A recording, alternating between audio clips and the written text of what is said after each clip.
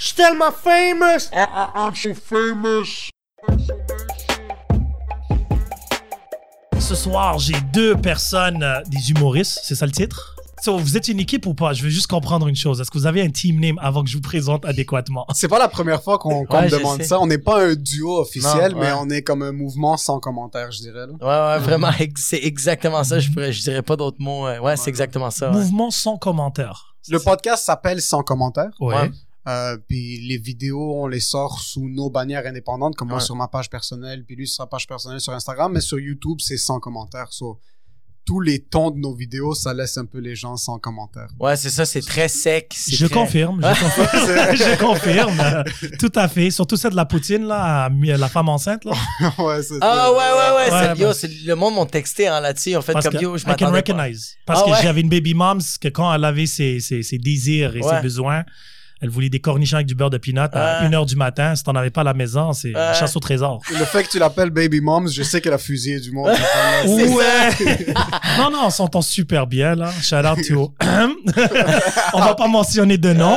So, est-ce que vous étiez des amis au départ? Ouais, on se connaît depuis... On s'est rencontrés dans le milieu. Ouais. Puis on a commencé à travailler un petit peu plus ensemble autour du mois de décembre. Ouais. Puis là, la pandémie a tout fermé. On s'est renfermés chacun de son côté. Puis on s'est dit, fuck it, on va commencer notre propre équipe. Parce qu'on voyait d'autres mondes qui commençaient à bâtir leur truc, qu'ils avaient tout...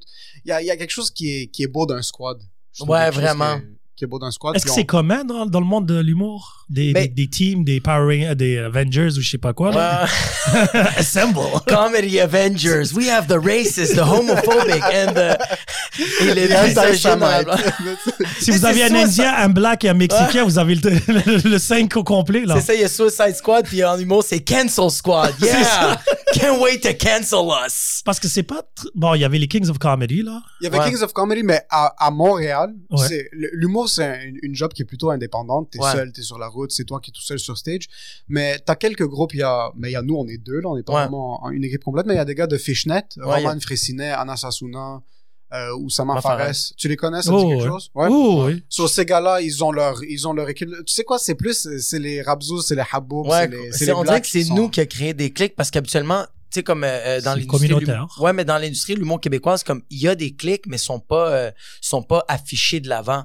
Tu sais, t'as vraiment des humoristes qui sont tout le temps ensemble, font leur sketch ensemble, travaillent ensemble, font même la tournée ensemble, mais ils s'affichent pas ensemble, sont pas une team, tu sais. Ouais. Parce qu'au bout de la ligne, ils font leur affaire indépendamment, mais moi, j'étais comme, quand j'ai connu Émile, moi, ça faisait 4 ans que je t'avais connu. À peu près, ouais. À peu près 4 ans, puis c'est en décembre, comme il a mentionné précédemment, que j'étais comme, yo, on va commencer à travailler ensemble, comme écrire, brainstormer, puis j'étais comme, moi, j'avais une soirée du mot, puis je l'invitais déjà, mais je l'aimais déjà beaucoup, puis j'ai fait comme, yo, on va commencer à vraiment essayer de pousser des projets, tout.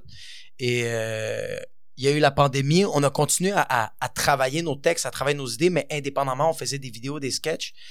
Et c'est lui qui est parti avec l'idée du podcast. Moi, j'étais un peu réticent. J'étais comme, moi, j'ai tout le temps été dans le mindset de faut faire rire les gens. Faut faire rire les gens. Moi, ma job, c'est le principe d'un comédien, je pense. Ouais, mais c'est ça. Mais lui, il était comme, dude, mais on va faire un podcast. Le monde ne veut pas juste nous entendre rire, veut entendre parler, divaguer sur des sujets. Fait que j'étais comme, let's go, on le fait. Fait qu'on a filmé 18 vidéos, 18 podcasts avant d'en sortir un. Parce que les 18 premiers étaient à chier. La même chose ici. 8 heures poubelle parce que c'était du n'importe quoi. Ah non, c'est fou. Des fois, là, on est en train de rec sur Zoom. Puis après 30 minutes, il me regardait et dit, ça, on va le jeter. Je fais, OK, mais on continue parce qu'il faut travailler. Fait qu'on continuait à parler pendant 45 minutes. Puis on l'écoutait au complet. Puis on le jetait. Puis on recommençait. C'est quoi votre formule? Vous venez avec un sujet prédéfini auparavant ou c'est genre vraiment du freestyle à chaque épisode? C'est quoi? Au début, on se disait... Non, au début, je disais... So, Jacob, c'est un gars qui est très méthodique, OK? Surtout au début du podcast. Ça se voit pas, hein? Je connais pas beaucoup, mais ça se voit pas. C'est impressionnant. C'est un gars qui va faire comme, OK, je vais apprendre la guitare, je vais m'asseoir, je vais acheter la guitare. Je vais apprendre toutes les cordes indépendamment. Après, on va approcher... Lui, là, le beer pong master. Le beer pong master. En passant, le déguisement de Mexicain tout nu avec les chaînes, c'était méthodique, ça. Il s'est assis la veille, il a écrit. Il y avait une science derrière tout ça, là. Il y avait une histoire. Lui, il avait une femme qui s'appelle Consuela. Il y avait 4 enfants, un à Dallas, un à Houston. J'avais déjà une histoire. Ça, toi, clairement, il y aurait eu un mur pour toi, là. Si Trump était ici. C'est fini. So, quand on a commencé l'idée du podcast, moi, ce que j'aime du podcast, c'est le freestyle. C'est qu'on est deux gars qui parlent, puis c'est ça l'idée du podcast. Et il m'appelait la veille. Et il était comme, OK, ça, c'est les idées que j'ai. Qu'est-ce que t'en penses? Là, je suis comme, bro, si on en parle maintenant, on n'aura plus rien à dire. Oui, c'est ça, c'est exactement ça. Sur le podcast. Même 30 minutes avant, je l'appelle, je faisais comme, OK, regarde, là, on va parler de, OK, famille, ça, c'est mes sujets. Puis t'es comme, OK, cool, mais on va pas en parler. Je fais, OK, je voulais juste être rassuré. Donc là, je raccroche 30 minutes après, on commence à faire le podcast, puis c'est ça, on allait vraiment avec le Mais c'est le mind artistique. Tu veux pas, il faut que... C'est sûr que, puis en plus, dans sa manière de travailler, il veut tout le temps avoir quelque chose qui est un petit peu plus solide au lieu de juste freestyle. Mais ce qui arrivait, c'est qu'on se disait, OK, surtout dans les premiers épisodes, on se disait, on va parler d'alcool. Puis là, on commençait au début on s'assoyait, on est comme, OK, on va parler d'alcool. Je disais un mot qui avait pas rapport à l'alcool, on faisait 1 heure sur tout sauf l'alcool. Tout sauf l'alcool, ouais, c'est vrai. C'est ça qui finissait. Maintenant, on est rentré dans un flow assez confortable parce que on se rencontre dans le studio, a.k.a. son condo. Puis, hey! You gotta do what you gotta do! The hustle is real! Des fois, on va dans le bureau de son frère. Des fois, on est juste sur Curé Label. On trouve une tente. On est comme, on va rec ici, bro. On va rec ici. Là, on s'assoit, puis on est comme, OK, tu sais quoi, c'est ça qui m'est passé cette semaine. On commence sur ça, puis il y a tout le temps un ton. Il y a tout le temps, comme cette semaine, on parle majoritairement du divorce. Dans l'épisode de cette semaine, ça a commencé où est-ce que mes parents venaient juste de se chicaner. Puis on avait parlé de la relation de Jacob, de ses parents plus tôt. Puis on s'est assis, on est comme, tu sais quoi, on va commencer à parler de c'est quoi pour nous le divorce. Et c'est important que ça soit comique? Ou c'est juste naturel? C'est naturel. C'est naturel. On n'a aucun... Moi, puis ça, c'est un truc que je voulais vraiment mettre au clair avec Jacob avant qu'on commence le podcast. Ouais. On est sur scène, tu dois puncher tout le temps. Ouais. Moi, j'aime pas les longueurs qui sont très silencieuses puis philosophiques, mais sans punch. Ça, je suis pas un grand fan. Ouais. Pour ce qui est du podcast, we're shooting the shit. Oh oui. Puis ça tombe qu'il y a un grand pourcentage qui sort que c'est des blagues qui sont un peu... Quelle est la durée de vos podcasts? C'est à peu près 1 heure. À peu près 1 heure. On essaie même pas de pas dépasser 1 heure, c'est juste qu'on sent qu'après 1 heure, on a vraiment touché le sujet. Puis on l'a pas mal épuré. Le monde aime ça. Ouais, puis qu'est-ce qui était cool, c'est que quand on a commencé à faire les podcasts, c'est qu'on a même commencé à faire des podcasts, des mini-podcasts sur scène à ma soirée d'humour que j'ai au Poutine Bar. Puis c'est là que c'était cool parce que on commençait à avoir des longueurs sur scène, puis on parlait des affaires atroces. Comme la première fois qu'on a monté sur scène, on a parlé qu'est-ce qui s'est passé au Liban. Il y avait eu l'explosion, c'était le lundi. Et mercredi, on avait la soirée d'humour, puis on a fait... C'est lui, il faisait le numéro de fermeture. C'est lui qui closait le show.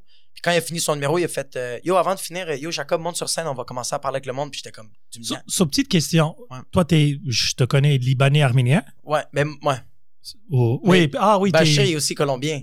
Oui, c'est ça, plus colombien. J'avais oublié le côté... C'est ça, fait que mon père, il est libanais, arménien, colombien, né au Liban. Puis ma mère, elle est salvadorienne, espagnole, née au El Salvador. Tabarnak, c'est une salade de fruits, ça, mon ami. Même tes cousins libanais sont latinos? Ben oui, ta famille est down pour les latinos. Ouais, les autres sont comme Pablo Escobar, c'est dans notre sang, ouais, puta. Ouais. En plus, celui-là, l'affaire. Ouais, Bachir aussi, il parle espagnol très, très, très bien. Toi aussi, je présume? Oui. Ok, voilà, c'est pas juste l'accent. Et toi? Libanais, 100%. 100%. C'est simple, pas compliqué. T'entends pas la chaîne dans le micro.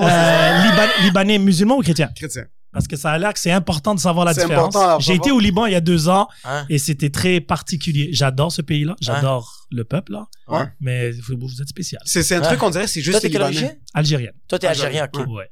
Algérien chrétien ou musulman? Algérien confus.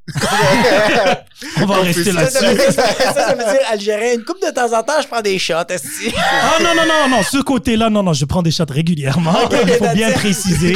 Il parlait de Chimil la semaine passée, tu vas me dire que le gars est c'est pas moi qui parlais de ça, c'était mon invité. Commence pas des rumeurs. J'ai une réputation à maintenir quand même. Mais OK, là, maintenant, je suis curieux. Ça fait... T'as quel âge? J'ai 28. Ça fait combien de temps que tu fais de l'humour? Ça va faire à peu près, depuis 2015-2016, ça va faire 5 ans à peu près, ouais. OK. Et toi? Très bien la même chose, ouais. 2016. Et le même âge? Ouais. Moi, j'ai 27. 27, OK. Ouais. Vous êtes jeune, vous avez plein de potentiel devant vous. Ouais. Et vous avez fait des one-man shows, je présume des... Des 1 heure? Ouais. Ouais, moi, j'ai fait 2 fois 1 heure. 2 heures complètement différentes. OK. J'avais un show qui s'appelait Fétiche, qui était quand même assez complet. C'était comme l'accumulation de tous mes numéros durant ces 4 ans, 5 ans-là. Et Memento, c'était juste 1 heure rapide que je voulais shooter. Basé sur le film, là, Memento, là, genre, tu perds la mémoire? Okay. Non, c'est ça. C'est que Memento, ça veut dire, c'est un carnet de souvenirs dont des souvenirs qui refont surface à ton présent. Fait que c'est un peu ça. J'avais vécu une année un peu plus rock'n'roll, puis il y avait beaucoup de souvenirs de mon passé avec mes parents ou avec qu'est-ce que j'avais vécu auparavant que ça me refaisait surface. Fait que j'ai fait comment j'ai envie d'en parler maintenant. C'est très thérapeutique finalement de la comédie. C'est littéralement c'est des confessions. Ouais, c'est vraiment mais oui quand même. même les observations, des fois, t'es pas obligé d'aller intimement, mais des fois, il y a des artistes qui vont pas aller avec des anecdotes ou des propos que ça leur a vécu personnellement, mais ils vont juste parler des observations, mais c'est des affaires qu'ils ont vécues dans leur quotidien, puis ça les a atteints. Ils ont touché une corde sensible, n'importe quelle émotion. Ils vont pas nécessairement en parler de ça, mais à travers cette mécanique de cette émotion-là vient une observation humoristique et là, tu peux commencer à déblatérer et à faire imaginer le monde, ce que toi, tu réfléchis. Parce que là, je sais qu'il y a différents... Moi, je suis un grand fan d'humour, là. So, il y a différentes sortes de comédiens. Tu sais, les plus sérieux, les observateurs, les sarcastiques, l'absurde et tout. Vous considérez dans quelle catégorie? Moi, je pense que je suis encore à la découverte parce qu'au début, j'étais très dans l'imitation, j'étais très dans le personnage. J'avais même un personnage de la maman latina que je faisais sur scène. J'imitais beaucoup mes parents, j'imitais beaucoup les accents, tout ça. Puis là, je me suis beaucoup débarrassé de ça. J'ai commencé à plus rentrer dans l'anecdote, fait que je faisais que des anecdotes. Et là, je suis comme dans le juste milieu de... Je parle un peu de ma famille, j'ai des anecdotes et des fois... Mais tu t'adaptes à ta clientèle, je présume, ou pas du tout? Pas du Genre, tout. Qu'est-ce qu'ils aiment moins? C'est qu'est-ce que t'as à faire, puis... Ouais, je fais vraiment qu'est-ce que... Ben, c'est sûr que des fois, t'essaies de... C'est plate à dire, t'essaies de t'accommoder au public, mais tu devrais pas, tu sais. Le public vient te voir, fait que t'es supposé de faire qu'est-ce que toi, tu ressens, c'est quoi ton matériel, puis eux autres vont s'adapter. Pas s'adapter, mais éventuellement. Tu sais, c'est sûr que parce qu'il y a... On dirait que dans l'humour, il y a tellement de layers de préparation. Tu sais, t'as l'open mic que genre... Le monde, on devrait avoir aucune attente. Personne ne devrait faire comme « Ah, je m'attendais plus à ça. » C'est un open mic. On s'attend absolument rien. C'est mentionné là dans le nom. Ouais, c'est ça. Tandis que là, t'as une soirée de rodage. On s'attend un peu, mais quand même, la personne est en train de tester. Tandis que là, quand c'est ton produit final que t'es en train de propulser dans un festival ou toi-même, tu t'autoproduis, là, c'est plus, regarde, ça, c'est le final. Si t'aimes pas ça, reviens plus. Tu reviens pas à mon prochain. Ça dépend aussi de la situation parce que comme jusqu'à un certain point, on est des humoristes ethniques aussi. On a du background qui est très ethnique dans le matériel, mais j'ai des expériences où on a fait des shows ensemble à Shawinigan où est-ce que c'est sûr tu vas pas venir avec le même poids puis les mêmes référents que tu feras à Montréal, mais je me suis pas dit oh non je vais faire moins de matériel ethnique ou un matériel ethnique différent ou quand on joue à Québec, tu fais juste le présenter d'une manière qu'ils le comprennent, qui est plus claire pour eux, puis même eux que ce soit à Trois-Rivières, j'ai déjà eu cette expérience-là à Shawinigan, à Québec, parce que tu as du monde qui, après le show, viennent te voir, puis sont comme, c'est cool de voir ça maintenant parce qu'on n'est pas habitué de voir ça. Mais on n'est pas habitué d'entendre ce côté-là de... C'est un peu comme quand t'as une Ginette qui va écouter de la musique latine, mais quand elle va écouter un show d'humour, même si elle comprend pas à 100%, elle est contente d'être capable de connecter avec toi sur autre chose. Ouais, puis en plus, elle est en train de découvrir de quoi de nouveau. Tu sais, comme tu avais dit à Shawinigan, quand t'avais, parce que moi, je faisais je closais le show, puis lui, il faisait la première partie. Puis c'était vraiment que des Québécois, puis il parlait de sa réalité à lui que eux autres n'ont pas à Trois-Rivières. Mais le monde ont tellement apprécié le show parce que il a réussi à véhiculer ce qu'ils ressentaient eux autres, et eux autres l'ont bien compris. Ouais, mais c'est ça, c'est très important. À la fin de la journée, tu sais, je me dis, les gens qui prennent leur show du Québec en France ou l'anglo-canadien aux États-Unis et ainsi de suite, veut pas, il faut que tu ailles des points de repère pour qu'ils puissent s'associer un peu. Tu peux pas changer complètement ton show. J'avais vu celui de Sugar Sammy, celui qu'il a fait en France, et celui qu'il a fait ici. Ici, il parle beaucoup des Québécois, le référendum, tout le tralali. En France, il parle beaucoup le problème d'immigration. Il a juste pris les mêmes blagues, mais il les a packagées différemment. Exactement. Tu peux pas faire des jokes du métro Côte-Vertu à Paris. Voilà, exactement. C'est plus ça que c'est comme ça que tu le packages différemment, mais oui, t'as pas le choix de cater un peu à ton public. Mais je pense que Jacob disait, c'est que tu vas pas te changer complètement. Tu vas pas donner une autre offre. Par exemple, si je me pointe demain à Marseille pour faire un spectacle, l'essence est la même. Mais c'est normal qu'il y a certains référents, il y a certains mots que tu vas dire du tu vas pas parler de hockey, tu vas parler de soccer, puis ainsi de suite. Exact. Ouais, tu vas essayer de t'adapter. Ou si tu veux parler de hockey, tu vas leur dire, j'en parle parce que c'est ça les comparatifs que je pense qu'on a.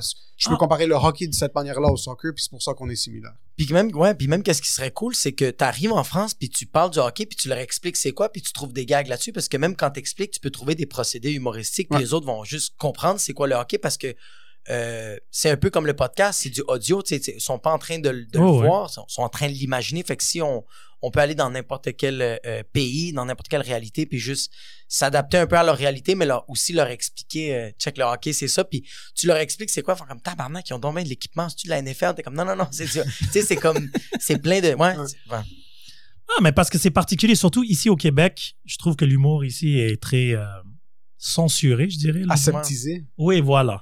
Qu'est-ce que ça veut dire aseptisé? Spirito. Spirito? Alcool à friction, là, c'est bien nettoyé, c'est pas... Ah oui, c'est très clean, très clean. Parce que je présume il y a des sujets ici qui sont des nonos.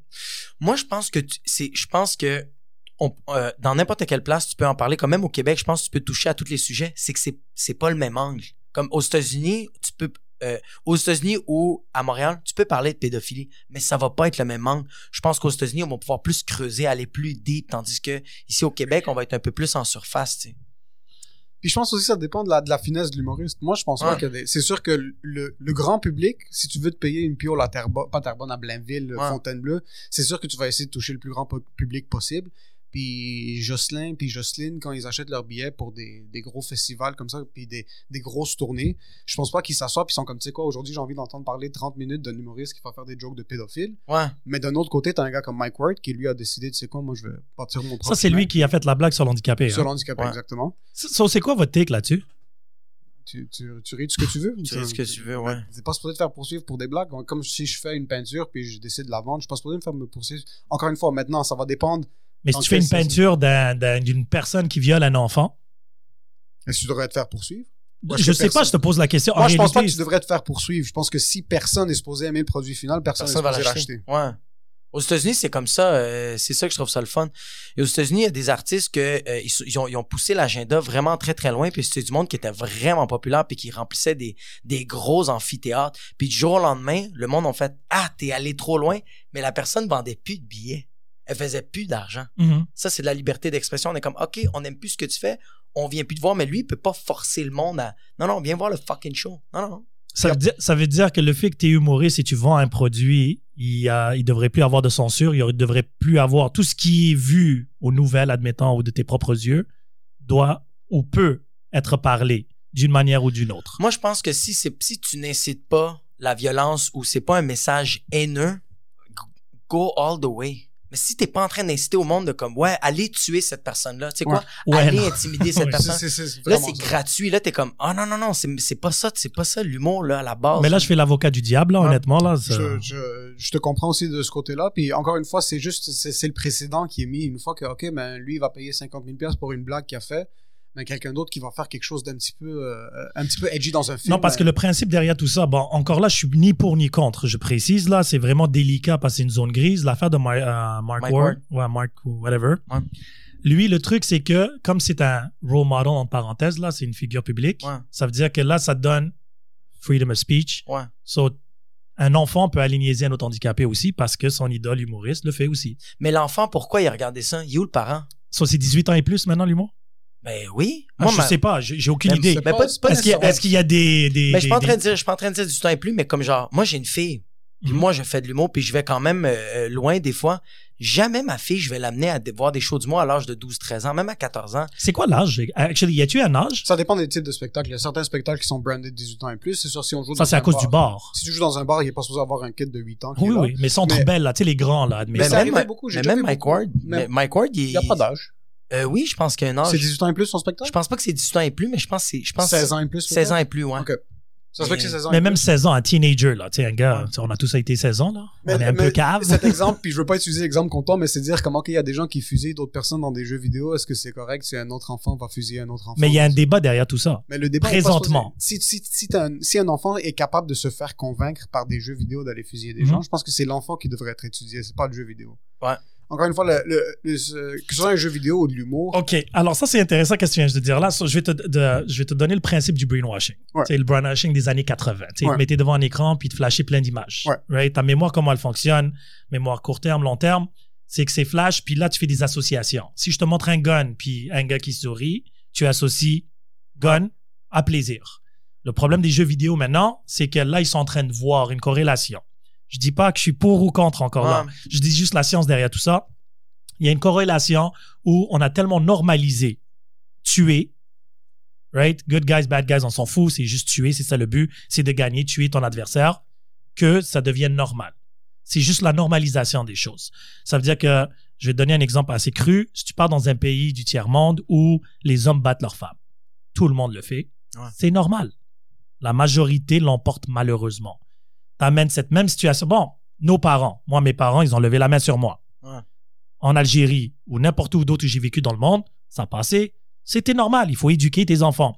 Comme Bachir disait si bien, Rajal Rajal, Kilb Kilb. So, si je traduis, il y a des hommes, et les chiens, il faut les battre. C'est aussi simple que ça. Désolé, PETA, ou whatever, votre association. Bref.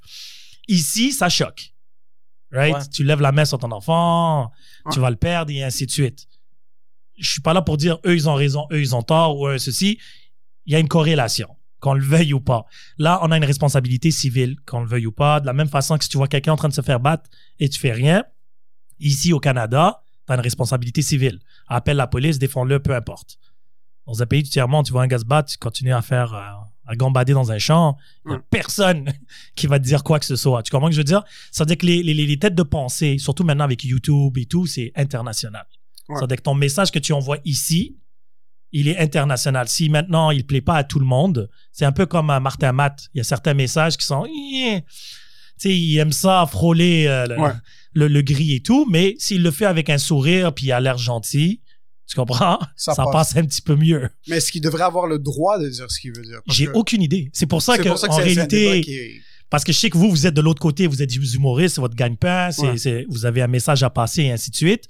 Il y a des humoristes qui ont passé toute leur carrière pour éviter tout ça. Les Seinfeld de ce monde, ils n'ont jamais touché les gros sujets. Ouais. Après, tu as les Dave Chappelle puis les Chris Rock de ce monde où ils sont rentrés directement dedans. Ouais, ils ont percé l'abcès. Et là, si tu ajoutes encore plus, Eddie Murphy, Raw Delirious, un de mes stand-up favoris de tous les temps, c'est sorti dans les années 80. Ouais. Dire le mot faggot, c'était normal. Ouais. Aujourd'hui, c'est un blasphème, on est d'accord? Ouais. Maintenant, c'est quoi? On est supposé effacer qu'est-ce qu'il a été dit il y a... Non, c'est ça c'est un produit du passé, mais pour dire ce que quelqu'un peut dire ou ne peut pas dire, point de vue légal maintenant, si on garde ça dans le contexte de normaliser les choses, Mike était pas en train de dire aller noyer des handicapés. Oui, non, ça c'est clairement que non. S'il était là, il était comme, OK, tous les handicapés devraient être noyés, ben OK, on va pas commencer à camoufler des messages. Mais ça, c'est le noir ou le blanc, mais il y a le gris. Il y a le gris, qui est exactement la ligne où est-ce que, moi, le gris est délimité vers le noir ou le blanc. Dès qu'on dit à quelqu'un, si tu dis quelque chose que moi, j'aime pas ou que je sens qui est mauvais, je vais te poursuivre. Mais tout le monde est offusqué aujourd'hui.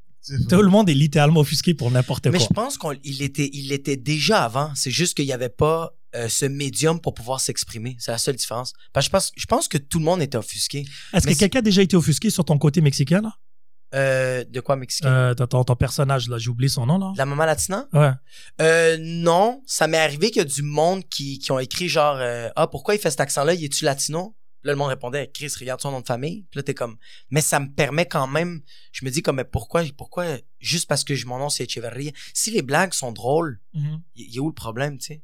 Ouais, mais tu utiliseras pas le N-word si t'es pas noir. On est d'accord. Oui, mais c'est parce que ça, on parle c'est une histoire de 400 ans d'esclavage. Puis que... Oui, non, mais je parle en voulant dire qu'il y a certains stéréotypes. Si un Libanais commence à parler, le shish taouk là-bas, ça passe beaucoup mieux qu'un blanc dise, hey, le shish taouk là-bas. Parce qu'il y a une histoire en arrière de ça. Il y a une histoire sur derrière tout, c'est un peu ça. C'est pour ça que tout le monde, j'ai l'impression, j'ai parlé de ça hier dans mon podcast, où une amie à moi vietnamienne a été offusquée parce que son patron gay s'est déguisé en geisha. Mais geisha, c'est japonais. C'est bien beau qu'elle est asiatique, là, mais elle peut pas t'offusquer pour tous les problèmes du monde. Là, ça devient fou. Le monde s'approprie de l'offuscation. Mais voilà. Puis là, on parlait de l'appropriation culturelle. Puis là, j'ai dit, tu sais, la femme qui est habillée en indien, on sait qu'elle est indienne. On va pas dire que c'est le blanc qui a créé ça, là. Ouais. So, tu sais, encore là, j'avais référé Jay-Z quand il avait dit, quand j'utilise les phrases de Biggie, c'est pas pour le voler, mais c'est pour lui donner du crédit. Ouais. Ça veut dire que les gens qui utilisent l'art ou le fashion des autres cultures, du moment qu'ils disent pas que c'est moi qui l'a créé, en réalité, c'est un compliment. C'est ce qu'un blanc a le droit de faire de la cuisine japonaise. C'est plus. Il y a un débat présentement à Montréal pour ça. Le restaurant Moussa, voilà, exactement. Ouais. So, là, il y a une publicité d'un restaurant chinois ici à Montréal qui disait par des Chinois. C'est dans leur flyer. Ouais. Fait par des Chinois. Ah ouais, j'ai vu ça. Ouais. Mais c'est du n'importe quoi. Ouais. Tu sais, j'ai une passion de cuisine. C'est quoi? Il faut que je demande, je fasse des permis spéciaux. Je veux cuisine indienne, il faut que j'aie un passeport indien. Tu sais, ça finit. Puis le truc, c'est que la comédie, c'est très particulier. Surtout, vous, si je peux bien dire ça, vous êtes vraiment au début, dans le sens que c'est vraiment la découverte, trouver votre place, trouver votre zone de confort et ainsi de suite. Ça veut dire que vous allez probablement essayer des trucs qui vont offusquer du monde. On va jamais l'avoir, cette zone de confort. C'est ça. En humour, ça n'existe pas, cette zone de confort. Puis je pense que on va, pour trouver la bonne blague, c'est plate à dire, mais on va presque un bon 90% du temps la traverser, cette ligne-là.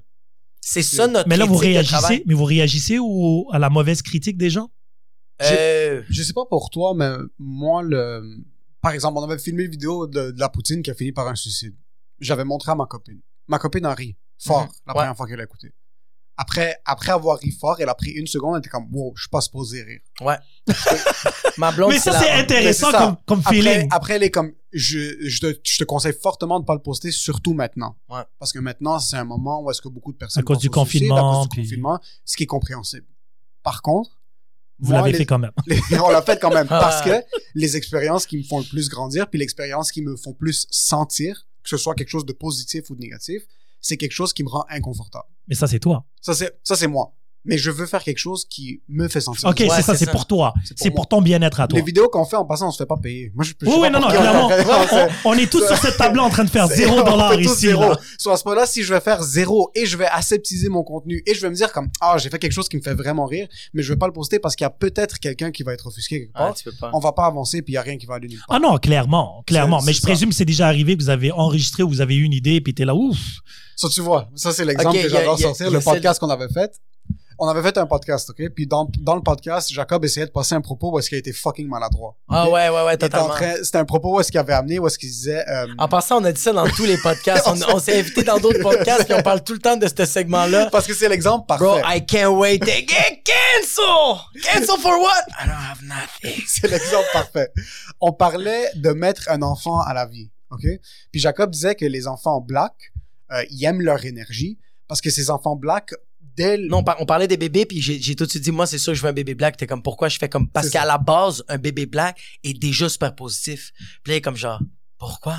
Je fais comme, on dirait que les blacks, à cause de, je sais pas, c'est quoi que j'avais dit? C'est comme comme, il essayait de trouver une manière de passer le truc, que comme à cause que les blacks vivent la misère, que le bébé sort, puis il est déjà prêt à affronter la vie. Mais c'est parce que, ouais. Moi, je connais son intention, puis je sais que son intention était très positive. Sur là, moi, pendant le podcast, je lui faisais répéter. Ouais. Là, il commençait à réaliser. C'est vrai que tu le faisais exprès. Je le faisais exprès. Okay. Mais il a réalisé que la manière dont il a approché son propos était maladroit. Ouais. Si j'étais quelqu'un qui avait pris son premier propos, noir sur blanc, puis j'avais dit, yo, check ce que lui a dit. Ça, c'est un gros punchline. Noir sur blanc, en plus.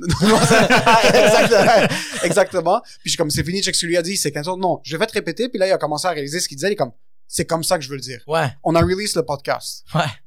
Comme pas une semaine. Le lundi, c'était released. Pendant la journée, je reçois un DM d'une personne qui écoute le podcast. C'est une dame black.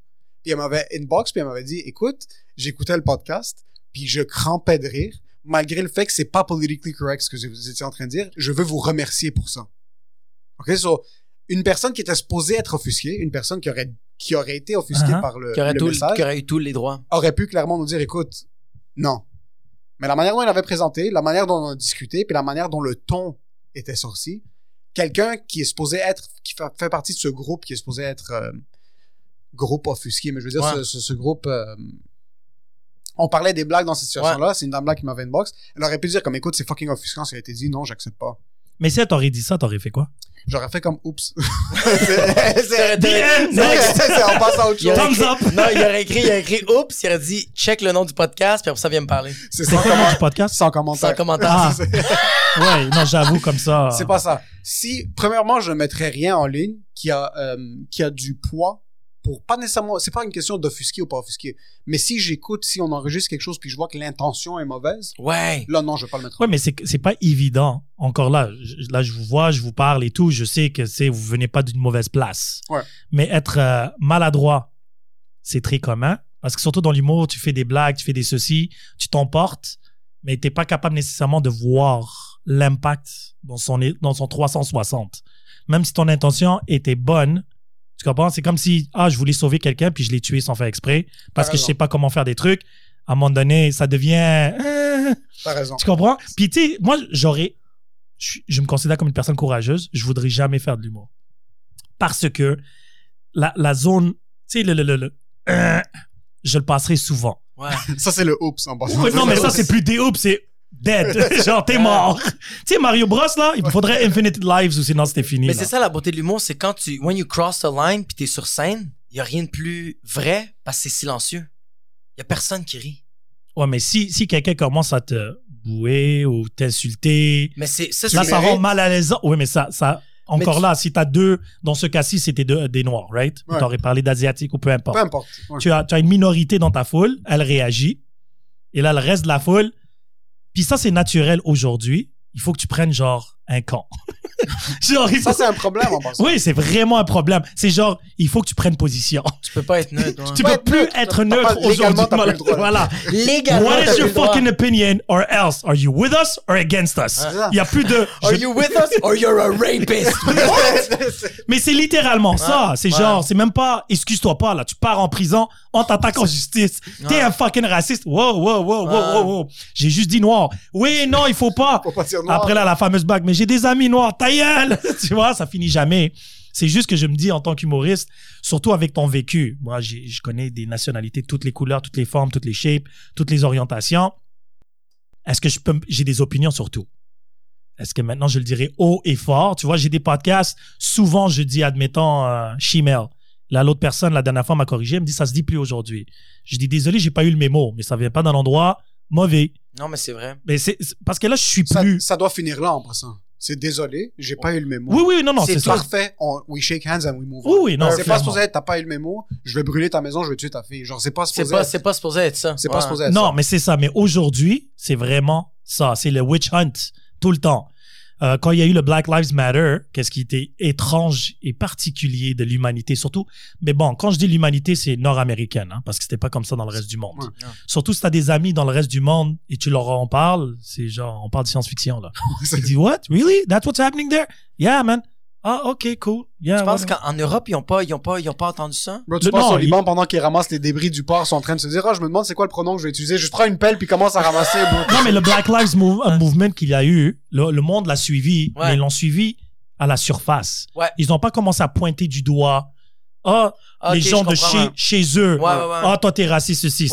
Nous, on n'est pas raciste. On fait partie, tu sais, on se met à genoux, on sait pas pourquoi, puis let's go, on peinture, on fait des marches. Voilà, exactement. Ouais. Après, il y a eu la deuxième vague qui était intéressante parce qu'il y avait tous les moutons. Moi, je faisais un hashtag The Blind Leading the Sheep. Ouais. Tu vois, imagine un berger aveugle qui prend les bergers, ça va aller loin, là. Ouais. So, du coup, il y a eu après là, la nouvelle vague, c'est que si tu es un artiste, que tu utilises de la musique de noir ou du fashion de noir, si tu ne parles pas, t'es contre nous. What the fuck? Genre, et après là, ça finissait plus, là. Genre, ils voulaient filtrer tout le monde. Tabarnak. Oui ou non? Il n'y avait pas de autre ou peut-être. T'es avec nous, si tu le montres pas, t'es contre nous. Puis tu sais, qu'est-ce qui est triste, c'est que c'est sur Internet. Puis Internet, ça n'existe pas. Mais non, mais Internet, comme Instagram, Facebook, c'est fictif. C'est pas la réalité, guys. Fait que pourquoi on est en train de... Genre, si tu t'affiches pas, mais automatiquement... Ouais, mais est-ce que tu sais qu'est-ce que je fais tous les jours? Non. Enfin, mais ferme ta gueule. Non, mais c'est important parce qu'il faut que tu sois validé. Alors, si tu regardes les réseaux sociaux, il y a le petit crochet bleu. C'est ça, qu'est-ce qui certifie. Ça, c'est la dope. Ça, voilà.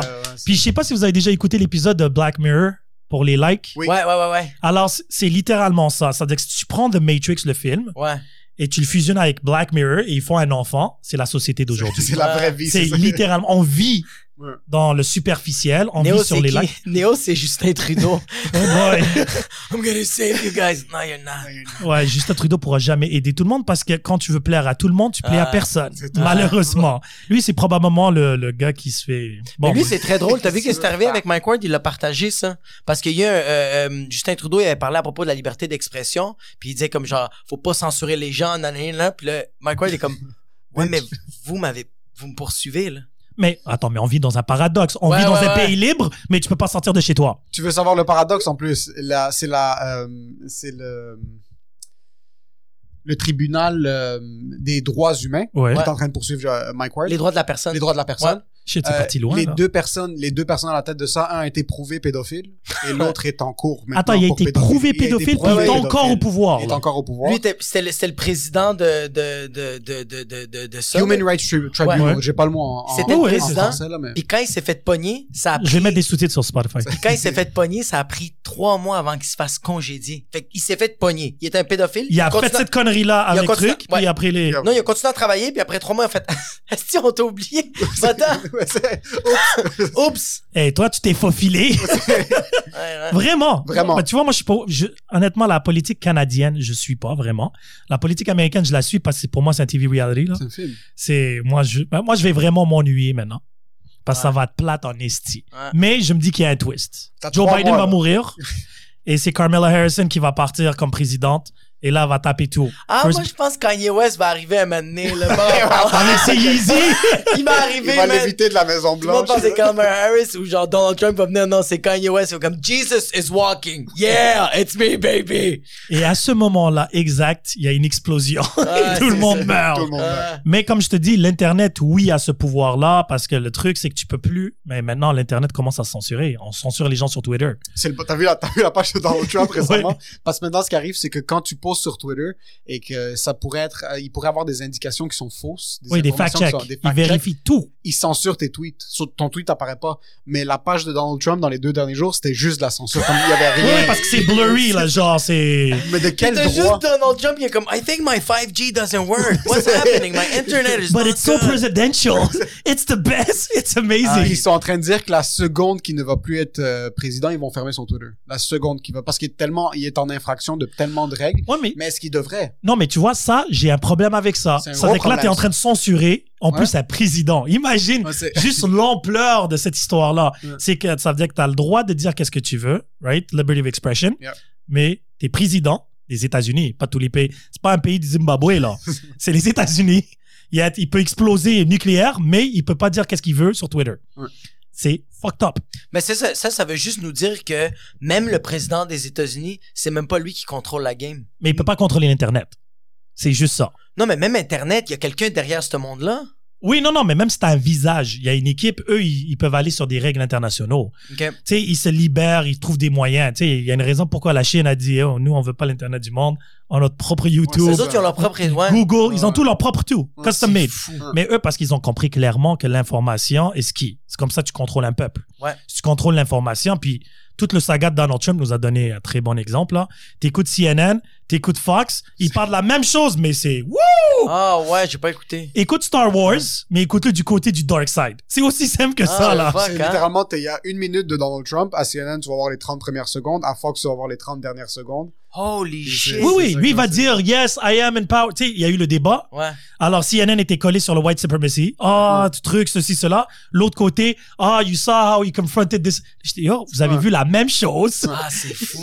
Mais c'est ça, mais les gens, tout dépendant qu'est-ce que t'écoutes, t'es influencé différemment. C'est parce que ils veulent du clickbait aussi. Mais ils vont prendre une vidéo de Donald Trump qui lève sa main comme ça vers le haut, puis qui la pointe vers le haut, puis là, CNN vont screenshot ça et comme Trump reenacts Hitler, puis là, comme Trump is pro-Hitler, puis Fox vont juste montrer l'autre côté où est-ce que c'était juste une conférence de presse normale. Trump, quand il a dansé la semaine passée, Fox, il disait, look how our president is fun, is connecting, et CNN, look, he looks like an idiot, it's a shame for our country. He's dancing on the... Ah, c'est fou. Et là, tout dépendant qu'il l'écoute, l'aime ou le déteste. Mais c'est pour ça que moi je me dis qu'est-ce que je pose sur Internet, qu'est-ce que je mets, comme prends-le pas au sérieux. Parce que déjà là, Internet, c'est pas sérieux. Mais c'est ça le truc, c'est que oui, c'est pas sérieux, mais c'est extrêmement sérieux maintenant. C'est rendu la plateforme d'information. Voilà. Si tu n'es pas sur l'Internet, tu n'existes pas. Ah, ouais, ok, je comprends. C'est pas mon choix à moi, non, là. Non, mais il y a le meilleur exemple, mais c'est parce que je me contredis un peu, mais Dave Chappelle, là, il a eu Instagram hier. mais sauf qu'il y a eu 30 millions de Netflix. Lui, il a sauté des étapes. C'est Dave Chappelle. C'est Dave Chappelle, mais on avait parlé de ça, c'est pour ça que j'étais comme, yo, Dave, il y a rien. Puis partout où il va, il sold out partout. Mais il est sur Netflix. Ouais, il est partout. Netflix, c'est mieux que YouTube et TikTok, là. On va clarifier les choses. Avant même qu'il soit sur Netflix, avant même qu'il ait propulsé ses shit sur Netflix, lui, là, c'est toi qui m'avais expliqué ça, que genre, lui arrivait, genre, on va dire, à Montréal, dans sa moto. Je l'ai rencontré en personne. Puis, ouais. Super sympathique, très à terre. Toi, t'as travaillé avec? Moi, je travaille avec des chauffeurs. Moi, je l'ai rencontré ici parce que j'avais une amie à moi qui faisait tout ce qui était entertainment. Puis, je l'avais rencontré, lui, puis Katie Griffin. Okay. J'ai passé la soirée. On s'est saoulé la gueule ensemble. Nice. Et ça, c'était juste après son début de retour. Après qu'il avait quitté le... Ouais, à peu près. Je me rappelle plus exactement. Je sais que c'était l'été. Il était venu ici juste pour rire, juste pour voir. Comme, il était venu, je pense, pour la F1 originalement. Puis il a juste prolongé son séjour pour juste pour rire. Puis après, il a décidé de faire un stand-up comme ça. Mais lui, le truc, c'est qu'il y a un power move. Il y avait le Chappelle Show. Ouais, c'est ça qu'il m'avait tout expliqué. Ce gars-là, il a bâti de quoi d'immense. Fait qu'il n'y avait pas besoin d'être sur Internet. Son nom était déjà partout. Encore là, lui, il y a eu une crise existentielle. Parce qu'il a expliqué dernièrement sur Letterman. Sur Netflix, où il a réalisé qu'il avait fait une blague, parce que lui, il faisait beaucoup de petits sketchs. Ouais. Si tu connais pas, tu devrais écouter. Parce que lui, il avait tendance à traverser cette frontière, mais comme il était noir, il avait fait un draft de culture. C'est-à-dire qu'il prenait toutes les célébrités qui étaient mixtes. Tiger Woods, moitié asiatique, moitié noir. Ouais. Puis il y avait les noirs, les asiatiques, les juifs, les blancs. C'était ça son sketch. Ouais. Puis là, tout le monde pouvait drafter leur célébrité. OK. Et là, les blancs, ils avaient pris Michael Jackson. Ouais. Right? Mais il C'est dit, but he's très black. Yo, we're taking him still. Ouais. Mais lui, il peut se permettre de dire ça. Ouais. Imagine si c'était un humoriste blanc. Bill Burr aurait fait quelque chose comme ça aurait été extrêmement délicat. Je sais pas si j'aurais vu Bill Burr faire ça. C'est Oh, là Bill peut-être la Burr, question. j'adore. Là, Bill Burr, pour moi, c'est l'homme de l'heure, là, présentement, Ouais. là. Parce que lui, c'est no fucks given. Et j'ai l'impression qu'il y a une carte blanche parce qu'il est roux. Et il est marié à une blague. Oui, ça veut dire que lui, à cause de ça, c'est comme genre, I don't even have black friends. I'm fucking a black. Ouais, mais tu comprends? My daughter Non, is non, non. c'est ça. C'est plus comme she's fucking me. Exactement. I'm fucking old. Puis lui, c'est le ultimate blanc Irish. Il est roux de Boston. So, tu peux Ouais. pas avoir plus blanc que ça. peux Il pas a même dit à un moment donné dans un stand-up, probably my grandmother was an escort prostitute in England. Tu comprends? Tu peux pas avoir plus frustré que ça, bro. Oui, mais il est extrêmement frustré de la Il est roux vie. blanc à Boston, tabarnak. Genre, et là, il s'est marié avec une black. Ouais. Ça veut dire qu'il me dit, Chris, déjà, j'avais des regards à cause que j'étais roux. Ouais. Et là, j'ai des regards parce que ma femme est noire. Ouais. Tu comprends? Ouais. Puis ça finit plus. Mais lui, il a la possibilité, comme un peu ta fan qui avait répondu à ton post, Ouais. qui a dit, ah, ça m'a fait rire, puis ceci. Je présume qu'il a sa femme. Quand il fait un sketch, il le passe par elle. Puis il dit, ah, that will be offensive, but I'll be next to you. Let's go for it. Ouais. Tu comprends? Puis lui, Let's c'est go ça for l'affaire, c'est que lui, il a l'avantage de no fucks given, puis il a une réputation au sein de la communauté. C'est-à-dire que Dave Chappelle, lui, il veut lui donner chapeau, il n'y a pas de problème, et ainsi de suite. Dave Chappelle, il y a eu un Puis d'un parcours... autre côté, excuse, mais son intention est bonne. Ouais. Oui, oui, non, Quand non, mais t'écoutes c'est ça. Bill Burr, quand t'écoutes ses podcasts, puis quand tu connais son Le développement... Monday c'est- Morning Quand Podcast. t'écoutes le Monday Morning Podcast, quand c'est la première fois que tu l'écoutes, t'es comme ce gars-là est frustré, il est raciste, il est X, Oui, Y, oui. Z. Puis après, t'écoutes vraiment ses propos. Tu connais qu'il est marié à une blague, qu'il y a une fille avec elle. Mhm.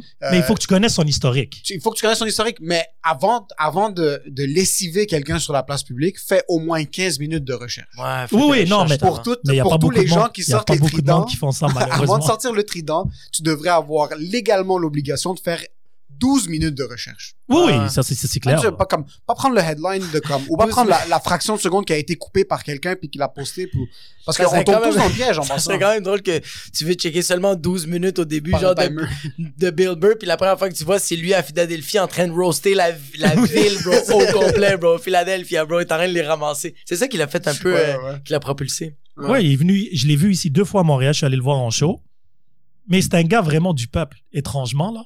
Tu sais, il est vraiment pas immigrant. Il n'y a pas plus blanc que lui, Ah. là. Non? Mais c'est un gars du peuple. C'est Ouais. un gars qui est vraiment à l'écoute de sa clientèle. C'est ça qu'est-ce qui est intéressant avec lui. Puis si tu as vu sa progression de son premier stand-up jusqu'à maintenant, tu vois maintenant il est beaucoup plus confortable sur stage dans le sens que t'aimes pas, décalisse. Puis je pense aussi que les propos, tu sais, comme quand t'écoutes le podcast, on va dire t'écoutes le special, le dernier special de Dave Chappelle, on va dire qu'il est sur YouTube, puis tu fais comme Chris, il est pas drôle, il est bien frustré, tout Ah, ça. l'affaire de Le de Floyd, là? 846, ouais, Yeah. 846, Mais c'était pas un puis tu fais- stand-up, ça. Il Ben, l'a même dit. C'est Ouais, un ouais. propos plus. C'est ça, c'est plutôt un Ok, fait qu'on va- semi-documentaire, monologue. On va dire t'écoutes Stick and Stones puis t'aimes pas, Ah, ok? Puis oui. là, tu commences à l'écouter, mais si tu regardes toutes ces autres specials, il a pas arrêté de parler de ça, le gars, là. Ouh! Quand il parle de brutalité policière, toi, tu m'en avais parlé. C'est pas comme si du jour au lendemain, Dave Chappelle fait comme, OK, moi, je vais parler de brutalité policière. Ça va faire longtemps qu'il parle de ça. Ouais. Fait que, check-le depuis le début. Ton 12 minutes, juste check c'est quoi son Ouais, passé. Mais il parle de ça depuis le début. Mais comme- lui, il était correct. Pourquoi j'ai apprécié ce stand-up-là là-dessus, c'est qu'il avait séparé le fait d'être raciste et police brutality. Ouais. Puis les gens, à un moment donné, ils savaient plus c'était quoi la différence, là. C'est Ouais. que tous les policiers étaient racistes. Ça, et c'est bon. Ouais. Après, il y a un blanc qui a sorti une vidéo d'un policier noir en train de battre un autre noir. Ouais. Il a dit, lui, il est raciste. Maintenant, ah oui, lui, c'est un Oreo. Et après, ça part. Et ça part justification et tout. Dave Chappelle, c'est cool parce qu'il connaît très bien sa clientèle. Puis lui, quand il fait ses shows maintenant ou dans sa petite ville où il habite, là, Ohio, ouais. lui, il me dit, le policier m'arrête aujourd'hui parce qu'il était à Letterman lui aussi. Puis il a expliqué clair. Il me dit, moi, un policier m'arrête. J'ai même pas besoin de montrer une carte d'identité. Ouais. On est fucking 200 dans le fucking village. Ouais. He knows me. Are you coming from lunch later on? C'est ça. Yeah, buddy. But he's the only black. Lui, il dit tout le temps, I'm in a village of the Tiki Torch. Yeah. The white Tiki Torch. Mais l'humour en plus. Bon, alors je vais vous poser une simple question. C'est qu'est-ce que t'écoutes maintenant comme humour? Oh my God, j'écoute vraiment de tout, mais je suis encore j'écoute beaucoup du Louis C.K., du Dave Chappelle, Louis du Bill C.K. Burr. Ouais, je suis... J'ai fait un signe de masturbation pour ceux qui savaient pas là. Ouais, c'est vraiment plus l'américain que j'écoute. J'écoute pas beaucoup le français. J'écoute beaucoup Roman Frésinette. Je connais pas, mais ok, c'est québécois? C'est un humoriste français qui est venu au Québec. Il a juste tout décalissé, puis il est reparti en France. Très bien, comme les Français font d'habitude. C'est bien, ils foutent la merde puis ils partent. Fait que c'est à peu près ce monde-là. Tu suis pas le mouvement, le marché québécois, je présume, c'est ça? Oui, mais c'est plus je le côtoie, plus que je l'écoute. C'est que je le côtoie, c'est quand je suis dans les soirées. Je cherche pas à savoir qu'est-ce que les autres gens font. Mais ce qui est difficile du marché québécois aussi, comparativement au marché américain, c'est que marché américain, tu vois les humoristes, ce qu'ils vont faire, c'est qu'ils vont filmer leurs specials puis ils vont les mettre eux-mêmes sur YouTube. Ouais. Ici, tu vois pas de special québécois, il y a pas de special, c'est tellement comme... À part Mike Ward. À part Mike Ward qui pose son heure, personne n'est encore de l'avant avec le fait que, OK, personne veut acheter mon special, ou ils l'ont acheté puis ils l'ont mis sur la 3e chaîne de Vidéotron. Ouais. Mais là, Sugar Sammy faisait les petites capsules. Sugar Sammy a fait des capsules, des genres de 1 minute, ça, mais comme... Là, maintenant, Rachid Badouri, il est rendu un roi du TikTok, là. TikTok, oui, mais moi, je te parle de stand-up. Oui, non, mais c'est ça, mais tout le monde s'est adapté à leur face. À leur médium. Exactement. C'est ça, parce que tout ça, je pense pas qu'aucun de ces gars-là pensait... Bah, je pense pas que Rachid pensait faire... Je le connais, là. On a grandi ensemble, il m'a oublié. Dans le temps, ça arrive. Mais avec 1 million de followers, t'oublies pas mal de Ouais, non, c'est ça. Non, à son premier show, il m'a donné des billets. Deuxième show, je suis allé. J'ai quand même payé pour. J'ai dit allô, il savait pas j'étais qui. Il y a une grosse transition ici. Oui, mais j'étais vraiment triste. J'ai dormi pendant 2 jours en position fœtus, puis voilà, avec une photo de lui entre moi. Mais bon, bref, no hate en réalité, que de l'amour. Mais lui, tu vois, je pense pas qu'il planifie aller sur TikTok. Le confinement est arrivé, puis j'imagine beaucoup d'humour. Genre, vous avez fait des petites vidéos. Mais c'est ça, on planifie pas comme... on dirait que c'est ça la beauté de l'humour, c'est que tu fais comme... Ah, je pensais faire mon heure cette année, mais à la place, j'ai fait un podcast, j'ai propulsé un podcast, puis j'ai sorti plein de sketchs, j'ai ma propre chaîne YouTube. Puis là, après ça, dans 1 an, tu fais comme... Ah, j'aimerais vraiment ça avoir mon one-man show, puis finalement, tu fais un gala juste pour rire, tu passes à tout le monde en parle, t'es comme... Ah, mec... Fait que c'est ça qui est la beauté de l'humour, de comme... Il y a pas vraiment de checkpoint chronologique, c'est comme... Ouais, mais le COVID a donné une curveball que personne n'a vu. Tu sais, je me sens mal pour Mehdi. Lui, il était en tournée, ouais. Je pense 1 semaine. Ouais, je pense que c'était comme un truc où il avait commencé un peu plus ça, ouais, c'est ça, ouais. Ouais, bon, je me rappelle parce que je devais aller, finalement, il n'y avait plus de billets. J'avais croisé au bar, il m'a dit, je vais te donner des billets. Je l'ai recroisé à l'affaire de l'Impact. Il me dit, oh, je t'ai pas oublié. Je dis, cool, en plus, je lançais mon podcast. Puis il me dit, oh, tu m'appelles, je viens quand tu veux. Je dis, écoute, laisse-moi trouver mes repères, tu sais, je sais qu'est-ce que je fais avant. Ouais. Puis je voulais pas vraiment des grandes têtes au départ, par la vérité, parce que je voulais vraiment connaître les gens, le peuple. Ouais. Parce que les gens, lui, il a quand même un petit peu réussi, là. Ouais, il y a une belle spike, il y a une belle C'est juste, j'ai trouvé ça chiant qu'il commençait sa lancée, puis ça a été coupé. C'est pas gratuit en passant, lancer un one-man show, là. T'as une équipe technique qui est derrière toi, t'as du marketing, ça fait 2 ans. Il y a de l'argent qui a été investi, puis là, il est genre... Mais c'est tout le monde, ça. Il y a même Rosalie Vaillancourt. Il y en a plein, là, qu'ils propulsaient leur one-man show, leur one-woman show, puis du jour au lendemain, t'es comme, yo, too bad, mais on est tous dans cette hesse. Fait que, genre, on peut pas commencer à se victimiser puis à se lamenter. La seule manière, c'est avancer, bro. TikTok, Instagram. Mais comment vous faites votre argent maintenant? C'est ça ma question. Genre, en tant qu'humoriste, vous faites comment votre... Non, mais... Ouais. OK, on va parler des... Moi, j'ai une job. Oui. T'as une job régulière? Ouais, c'est quoi? Je suis soutien technique dans une compagnie qu'on laissera sans nom, mais je suis soutien technique. Ouais. Et toi? Moi, c'est de pas me suicider. Et... C'est ça ta job? Très bien. Non, mais j'ai... C'est une job à temps plein. Ouais, c'est une job à temps plein. T'as-tu des avantages? Ouais. C'est... La vie. C'est ça. That's it. Pas mal le poétique. Mais ouais, non, j'ai pas de job. Je travaille au Poutine Bar. Je fais des chiffres de cuisine parce que moi, j'ai ma soirée du monde là-bas, puis le propriétaire, c'est comme rendu la famille, là. C'est comme mon grand frère. Fait que lui, il manquait de staff à cause de la pandémie, puis personne veut travailler à cause de la PCU, puis tout ça. Fait que le monde sont comme, je préfère rester chez nous, me crosser, puis manger des fucking mac and cheese, puis pas aller travailler. Fait que j'ai fait, yo, moi, je vais faire des chiffres pour toi. Tu sais, je sais mais il faut payer l'alcool, là, dans ton beer pong, là. Ouais, c'est pas cher l'alcool à fiction. En spécial aux gens coutus. Puis je travaille au Poutine Bar en tant que cuisinier et je fais des sketchs. Puis c'est à peu près ça. Fait que je survis avec. T'as eu quelques gigs Zoom qui étaient payés aussi. Oui, c'est ça aussi. C'est quoi des gigs Zoom? Attends. C'est comme des corporations, c'est des compagnies qui vont comme contacter, qui vont me contacter, ils vont faire comme, hey, on a besoin d'un humoriste, on va dire. Tu fais des blagues par Zoom. Par Zoom, ouais. Et là, t'as le genre. Les employés qui te regardent, puis tu peux les poker. T'as les images. Ouais, t'as les images. Tu peux les c'est très moderne. C'est très C'est différent. assez spécial. So, les gens sont genre assis chez eux, avec du popcorn. C'est comme s'ils écoutaient un Netflix special, mais en live. C'est de la fucking merde. C'est vraiment de la Ouais, fucking mais merde. je le visualise, puis j'ai dit, waouh, j'adore. Sarcastiquement, je précise. Non, mais je me dis, les gens que c'était leur gagne-pain principalement, genre un Rachid Badouri, par exemple. So, tu vois, Il faut qu'il trouve un nouveau talent tout à coup. Le truc, c'est que tu dois pas trouver un nouveau talent, il faut juste que tu saches comment te recycler. So, maintenant, Rachid, qui a 1 million de TikTok followers, s'il est capable de monétiser comme du monde, il peut faire du cash avec ça. Ouais. So, déjà, ça, c'est de 1. Il a bâti cette plateforme-là, puis même Rachid puis Mehdi, c'est les premiers qui ont été capables de set leur... Ils faisaient des lives, tu le voyais sûrement comme 2-3 fois par semaine, puis dès le début. So, ils ont commencé à trouver une autre manière de faire les choses. Quand les shows ont réouvert, Rachid a recommencé à faire des shows aussi. Mais quand tu compares quelqu'un comme Rachid, par exemple, qui est backé par une grosse boîte de production, puis qui a un petit peu plus d'épargne que nous... Il y a plus de lousse. Il y a plus de lousse. Maintenant, c'est pas vrai qu'aussi que Rachid a fait des millions dans le passé, Rachid n'est pas dans une position qui est difficile maintenant, c'est fucking pas vrai. Non, mais c'est exactement... Puis... Le lifestyle vient aussi, Rachid a une femme, Rachid a une fille, Rachid avait sûrement des plans financiers, Rachid venait juste de commencer à relancer une tournée au Québec pour la première fois. C'est ça, sa troisième. Ça se passait super bien, du bon feedback, c'était un super beau one-man show qu'elle a commencé à lancer. Puis là, tu te fais péter les chevilles. Mais c'est là que Jacob disait, est-ce qu'on va pas commencer à se victimiser? Rachid a sûrement trouvé une autre plateforme, puis je sais que il y a beaucoup de trucs qui se font behind the scenes. Il y a beaucoup de trucs. Ouais, non, c'est ça que j'imagine, parce que là, je me dis, il va pas devenir un chef, là, tout à coup, là. Non, il y a des gigs corpo que tu vois pas, il y a peut-être de la consultation que tu vois pas non plus. Peut-être que il y a du monde qui ont contacté Rachid, puis ils ont dit, écoute, on a des concepts qu'on veut développer, humoristiques, publicitaires. Il y a beaucoup d'humoristes qui se sont recyclés dans des consultants marketing, parce que moi, j'ai une compagnie de construction de plomberie, puis je veux faire du développement publicitaire, ben, je vais contacter un humoriste, c'est eux qui ont les jokes. On a eu des gigs aussi comme ça, où est-ce qu'on s'est fait approcher pour des vidéos, où est-ce que à travers on fait de la pub. Ouais, c'est ça. À travers nos sketchs, c'est un peu... Pas que c'est ça qu'on veut faire, mais éventuellement, ça se peut que ça va ouvrir une porte à une compagnie vienne, je sais pas, moi, on va dire, j'ai un exemple, Shell vient nous voir, faire comme tu peux-tu faire un sketch de 2 minutes, on aime bien vos sketchs, c'est sec, c'est rapide, on veut la même affaire, 2 minutes, on vous donne temps, ben let's go. C'est un peu ça en ce moment. Ça veut dire que c'est ça, les gens, ça veut dire que les business et tout cherchent beaucoup, au lieu d'aller voir des acteurs ou genre... Mais ils peuvent aller voir aussi des acteurs. Ouais.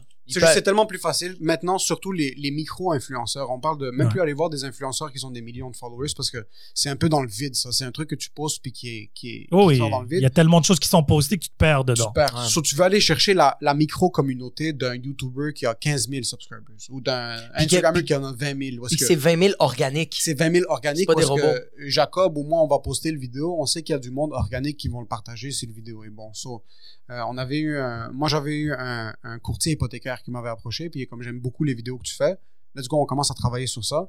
Je lui avais donné mon prix pour une vidéo, on l'a fait, puis ce vidéo-là, pour lui, il y a un podcast, qui est quand même un très bon podcast.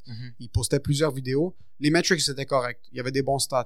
Quand t'amènes quelqu'un, un professionnel... C'est quoi des bons stats? Je voudrais bien savoir parce que j'ai aucune idée. Je veux pas parler de ses stats parce que non, je veux pas pas à lui. commencer... Je te parle, c'est quoi des bons stats au Québec, je parle? Ça va dépendre aussi de ton following. Tu vois, quand j'avais, par exemple, 800 followers pendant la pandémie, puis que je postais une vidéo, puis il y avait 400 partages dessus, wow. C'est quand même 50% de ton following qui a partagé une vidéo. Puis quand il y avait des 400 likes pour quelqu'un qui a 50 000 followers, c'est rien. Mais pour un gars qui a 800 followers, t'es comme, OK, c'est quand même... Il y a 50% là. Non, mais même quelqu'un... C'est ça qui est impressionnant avec les algorithmes d'Emile, c'est que t'avais un artiste qui avait genre fucking 12 000 followers puis qui pognait 100 likes puis il était fucking heureux, puis t'avais ce fucking PD là qui avait genre 900 followers, postait de quoi, puis il y avait genre 260 likes. Fait que t'es comme genre, oui, it matters dans le sens que la personne qui a 13 000, c'est beaucoup des robots.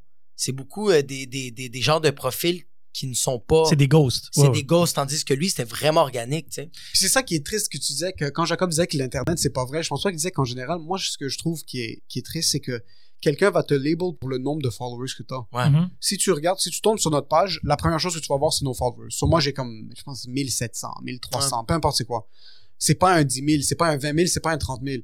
Mais après, tu check les 600, là. Mais je les aime bien. Mais moi, je les apprécie. Ils sont gentils. Ils me DM de temps en temps. Voilà. Mais après, tu tombes sur la page, puis tu commences à regarder le contenu, puis merde, c'est quand même du contenu qui a l'air relativement professionnel, puis c'est des trucs qu'on craint non-stop. Puis c'est ça que on n'a peut-être pas d'argent qui est en train de rentrer maintenant avec ce contenu-là, mais ce qu'on fait, c'est qu'on est en train d'essayer de bâtir notre following. Maintenant. Oui, c'est un investissement à long terme. C'est un investissement à long terme, puis c'est un truc qu'on est en train de repousser depuis longtemps. Moi, personnellement, ça fait 26 Comment tu développes ton following exactement? Surtout en humour, ça veut dire que c'est des sketchs, des vidéos. Des collabs. Tu vas aller voir un autre humoriste que t'aimes qui a un petit peu plus de followers que toi, ou un humoriste que lui a moins de followers, mais il voit que tes concepts sont nice, vous allez commencer à travailler ensemble. Quand j'ai commencé à travailler avec Jacob, mes followers ont monté un peu parce qu'il y en avait plus que moi, et vice-versa. Toi, t'en as eu beaucoup à cause de tes lives, je présume? Les lives, ben oui, ça commence à monter. Ouais, il y a eu les beer pong beaucoup. T'as eu combien le maximum que t'as eu dans un live? T'as-tu vu les chiffres? Dans un live. Sur Instagram? Ouais. My God, c'est quoi? Je pense pas qu'on avait eu beaucoup de monde. C'est quoi? On avait eu quoi? 149 personnes? En même temps, ou ça dépend c'est lesquels, impossible? Ça dépend lesquels, par contre. Non, pas au total. En même temps, ça. tu dis live. Non, Ok, non, mais pendant le beer pong, t'en avais beaucoup plus que ça. Ouais, le beer pong, tu vois, comme le beer pong, quand on va dire je gagnais un match, puis je sortais du live, mais dès que je sortais, j'avais peut-être 200 followers. Wow! En genre 15 minutes. Fait que là, mais le live, il va rester pendant 24 heures. Fait que Mais ça a continue. changé. Parce que là, j'ai adoré Instagram. Ils ont juste commencé ça plus tard. Parce qu'après que tu fais un live maintenant, ça sauvegarde dans un Insta TV. Ouais. Avant, c'était sur ta story pendant 24 heures. Il fallait que je les download, les tabarnak, là. Ouais. Parce que moi, je faisais des compétitions de DJ. OK. Je suis DJ aussi. J'ai beaucoup de petits talents par rapport, là. Ouais. Je suis vraiment bon à rien, mais je suis correct à beaucoup de choses. Tu vois le genre? Quand ils ont commencé à faire ça sur Insta TV, Ouais. là, ça a développé beaucoup plus parce que c'est toujours là. Et là, ça commençait à se partager, ça partait en feu et tout flamme, là. Puis je faisais des lives aussi pour aider les business. C'est-à-dire que je recevais des gens et on parlait de leur business pendant 20 minutes. Nice. Ouais. Puis là, je mettais toutes leurs informations et tout. Je faisais même des concours, genre, il y avait un ami à moi qui avait une compagnie de traiteurs de lasagnes. J'ai acheté 10 lasagnes, je les ai tirées au sort. Ouais. J'ai pas beaucoup de followers. Tu sais, j'ai tiré 10 lasagnes, j'ai eu 35 personnes qui ont participé. C'est parfait. C'est un taux de réussite très élevé. T'as du monde qui sont en train de engage avec toi. Que ce soit une personne. Nous, quand on a commencé le podcast, ok, je lui ai dit, écoute, c'est un travail d'amour. C'est rien d'autre. Oui, j'adore littéralement ça, ouais. Quand je voyais qu'il y avait 8 personnes qui avaient écouté, parce qu'il y a 8 personnes qui ont écouté le podcast au complet, c'était fucking ridicule dans ma tête. Mais là, au fur et à mesure que ça avance, je commençais à obséder sur les chiffres.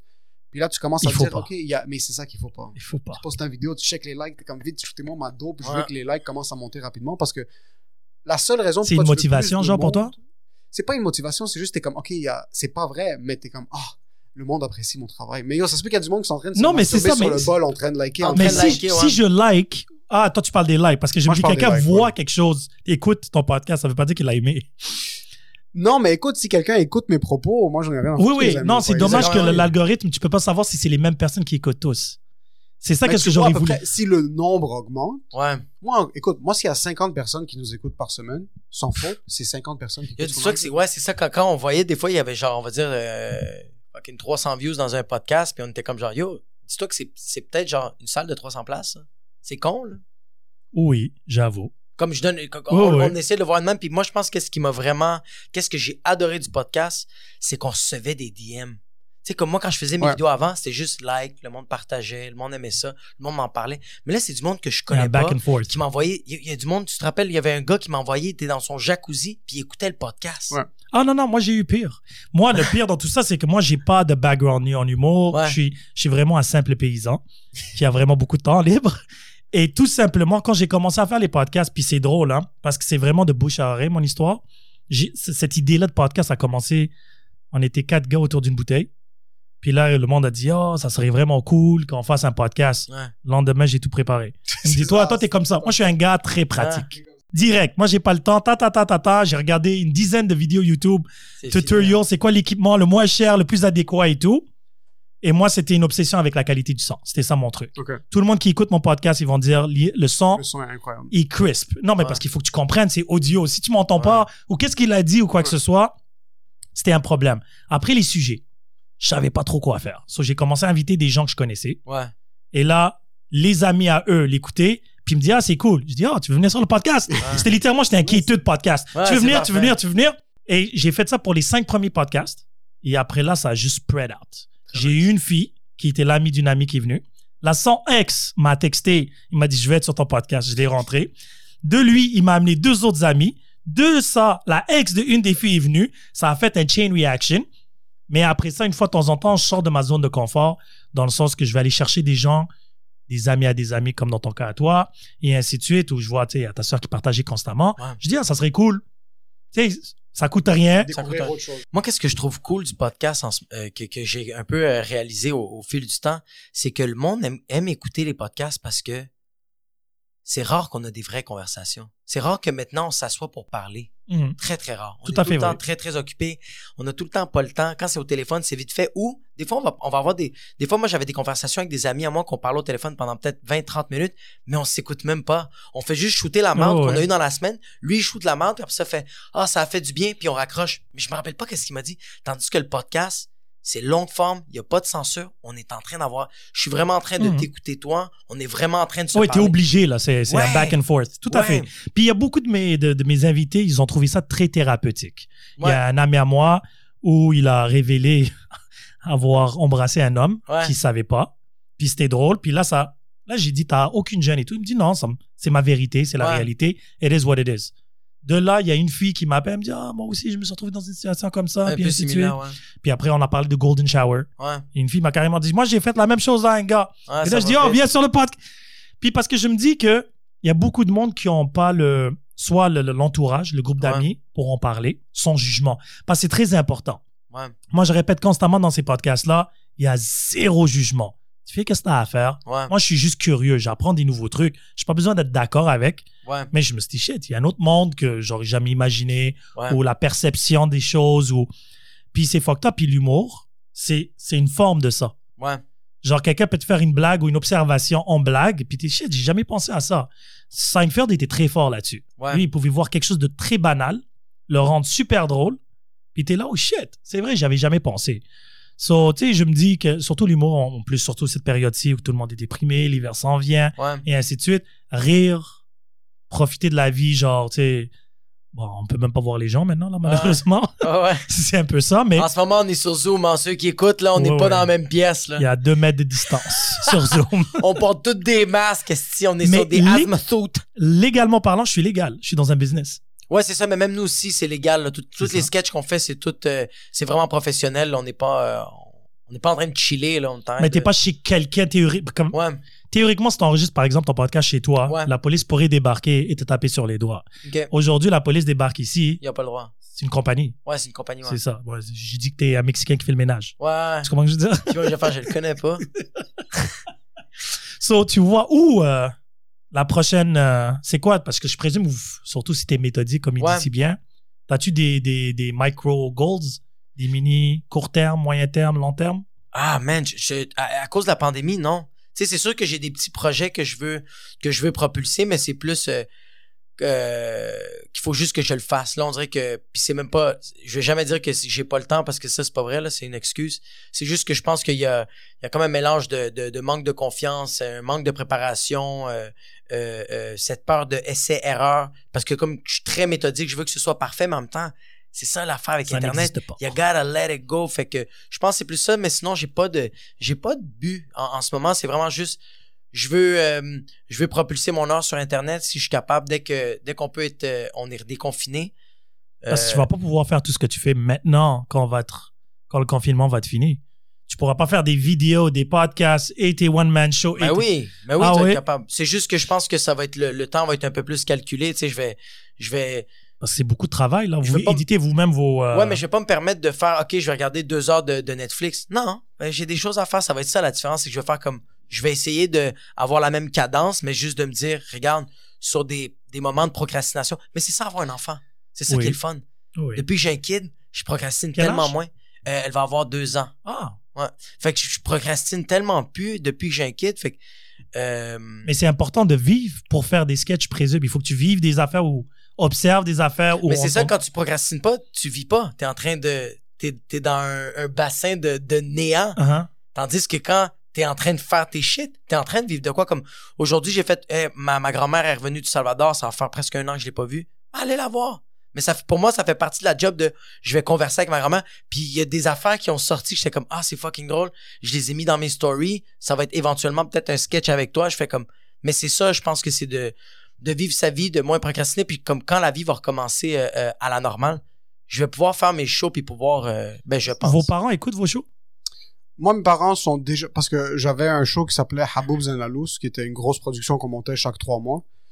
C'était dans une grande salle de spectacle. C'était comme un gros show. C'était un happening. C'était comme 300-400 personnes. Puis mes parents venaient à celui-là. Puis j'essayais de les garder le plus loin possible des shows des bars. Comme ça, c'est les trucs où comme je testais le matériel puis ces choses un petit peu plus rough. Mais ils venaient là-bas parce qu'ils savaient que comme c'était un gros happening.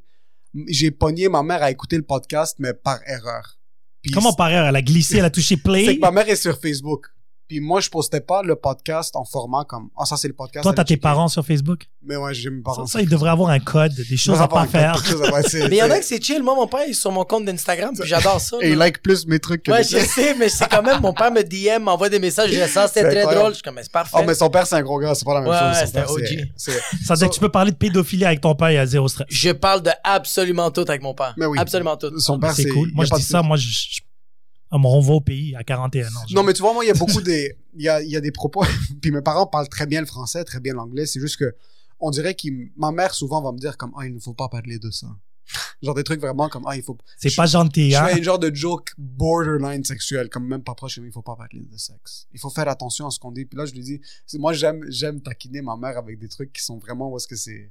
Je suis comme, est-ce que pour $1 milliard, est-ce que tu serais lesbienne? Puis là, il est comme, il faut pas dire ça. Puis là, c'est vraiment des trucs où c'est comme... Je peux même pas imaginer dire ça à ma mère. Tu peux pas dire ça. Est-ce que c'est e-transfer? Comment ça marche? Mais ça, c'est des trucs... C'est tu caches? C'est des trucs où est-ce que je la pousse, je la sors de sa zone de confort parce que ma mère est très, très cute, comme c'est une femme très polie, très, très prononcée. Mes parents vont me supporter dans ce sens-là, mais moi, ce qui me fait vraiment rire, c'est que j'avais appelé ma grand-mère sur FaceTime il y a quelques jours. Puis il y avait mon oncle qui était avec elle au Liban. Et mon oncle lui a demandé de prendre le téléphone, puis il me disait, j'ai vraiment aimé le vidéo que tu avais fait, je faisais un personnage d'un Libanais. Puis là, ma grand-mère a arraché le téléphone des mains de mon oncle, puis elle est comme, moi, j'ai préféré ce vidéo-là que tu as fait. Elle suit mes vidéos, elle check les vidéos. C'est cute, ça. C'est ma grand-mère, elle a 85 ans, puis elle me dit, non, moi, ça m'a fait vraiment rire quand tu t'es assis sur le gâteau. Puis ça elle est en train de dire à tous les cousins au Liban, mon petit-fils, c'est une célébrité au Québec. T'as aucune idée. En passant, j'avais fait mon premier TV taping. On avait filmé à Québec un spectacle cet été, puis c'était mon premier shooting, comme c'était un 5-7 minutes qu'il filmait, puis ça va dans une chaîne Zibbé, là. C'est UniTV. Pour ceux qui comprennent pas l'arabe, il a dit pénis. En passant, aujourd'hui, j'avais un gars... ça c'est fucking beaucoup sur le podcast Zibbé Klaoui. Zibbé Klaoui. Ça, c'est très maghrébin. C'est très maghrébin, c'est ça, parce que c'était mes amis maghrébins back then. Puis il y a un Québécois qui écoute le podcast, je sais pas c'est qui, ça c'est les DM que j'adore. C'est ça, ouais. Il m'a inbox aujourd'hui comme j'avais fait une faute dans un post que j'avais fait, il m'avait dit comme, hey Emile, fais attention, t'as fait une faute. Là je suis comme, merci beaucoup. Là il est comme, tant qu'à t'avoir ici, je vais te poser une question, j'apprends l'arabe maintenant, puis je sais pas comment écrire en arabe Zibbé Klaoui. Qu'est-ce que ça veut dire là? Wow! Là je suis comme, j'ai texté ma blonde immédiatement, je suis comme, écoute, elle est libanaise, ta copine? Libanaise italienne. J'ai dit, je lui ai send le screenshot. Puis là, je suis comme, qui aurait cru que sur mon podcast, parce que moi, ça fait 10 ans que je dis que je veux faire un podcast.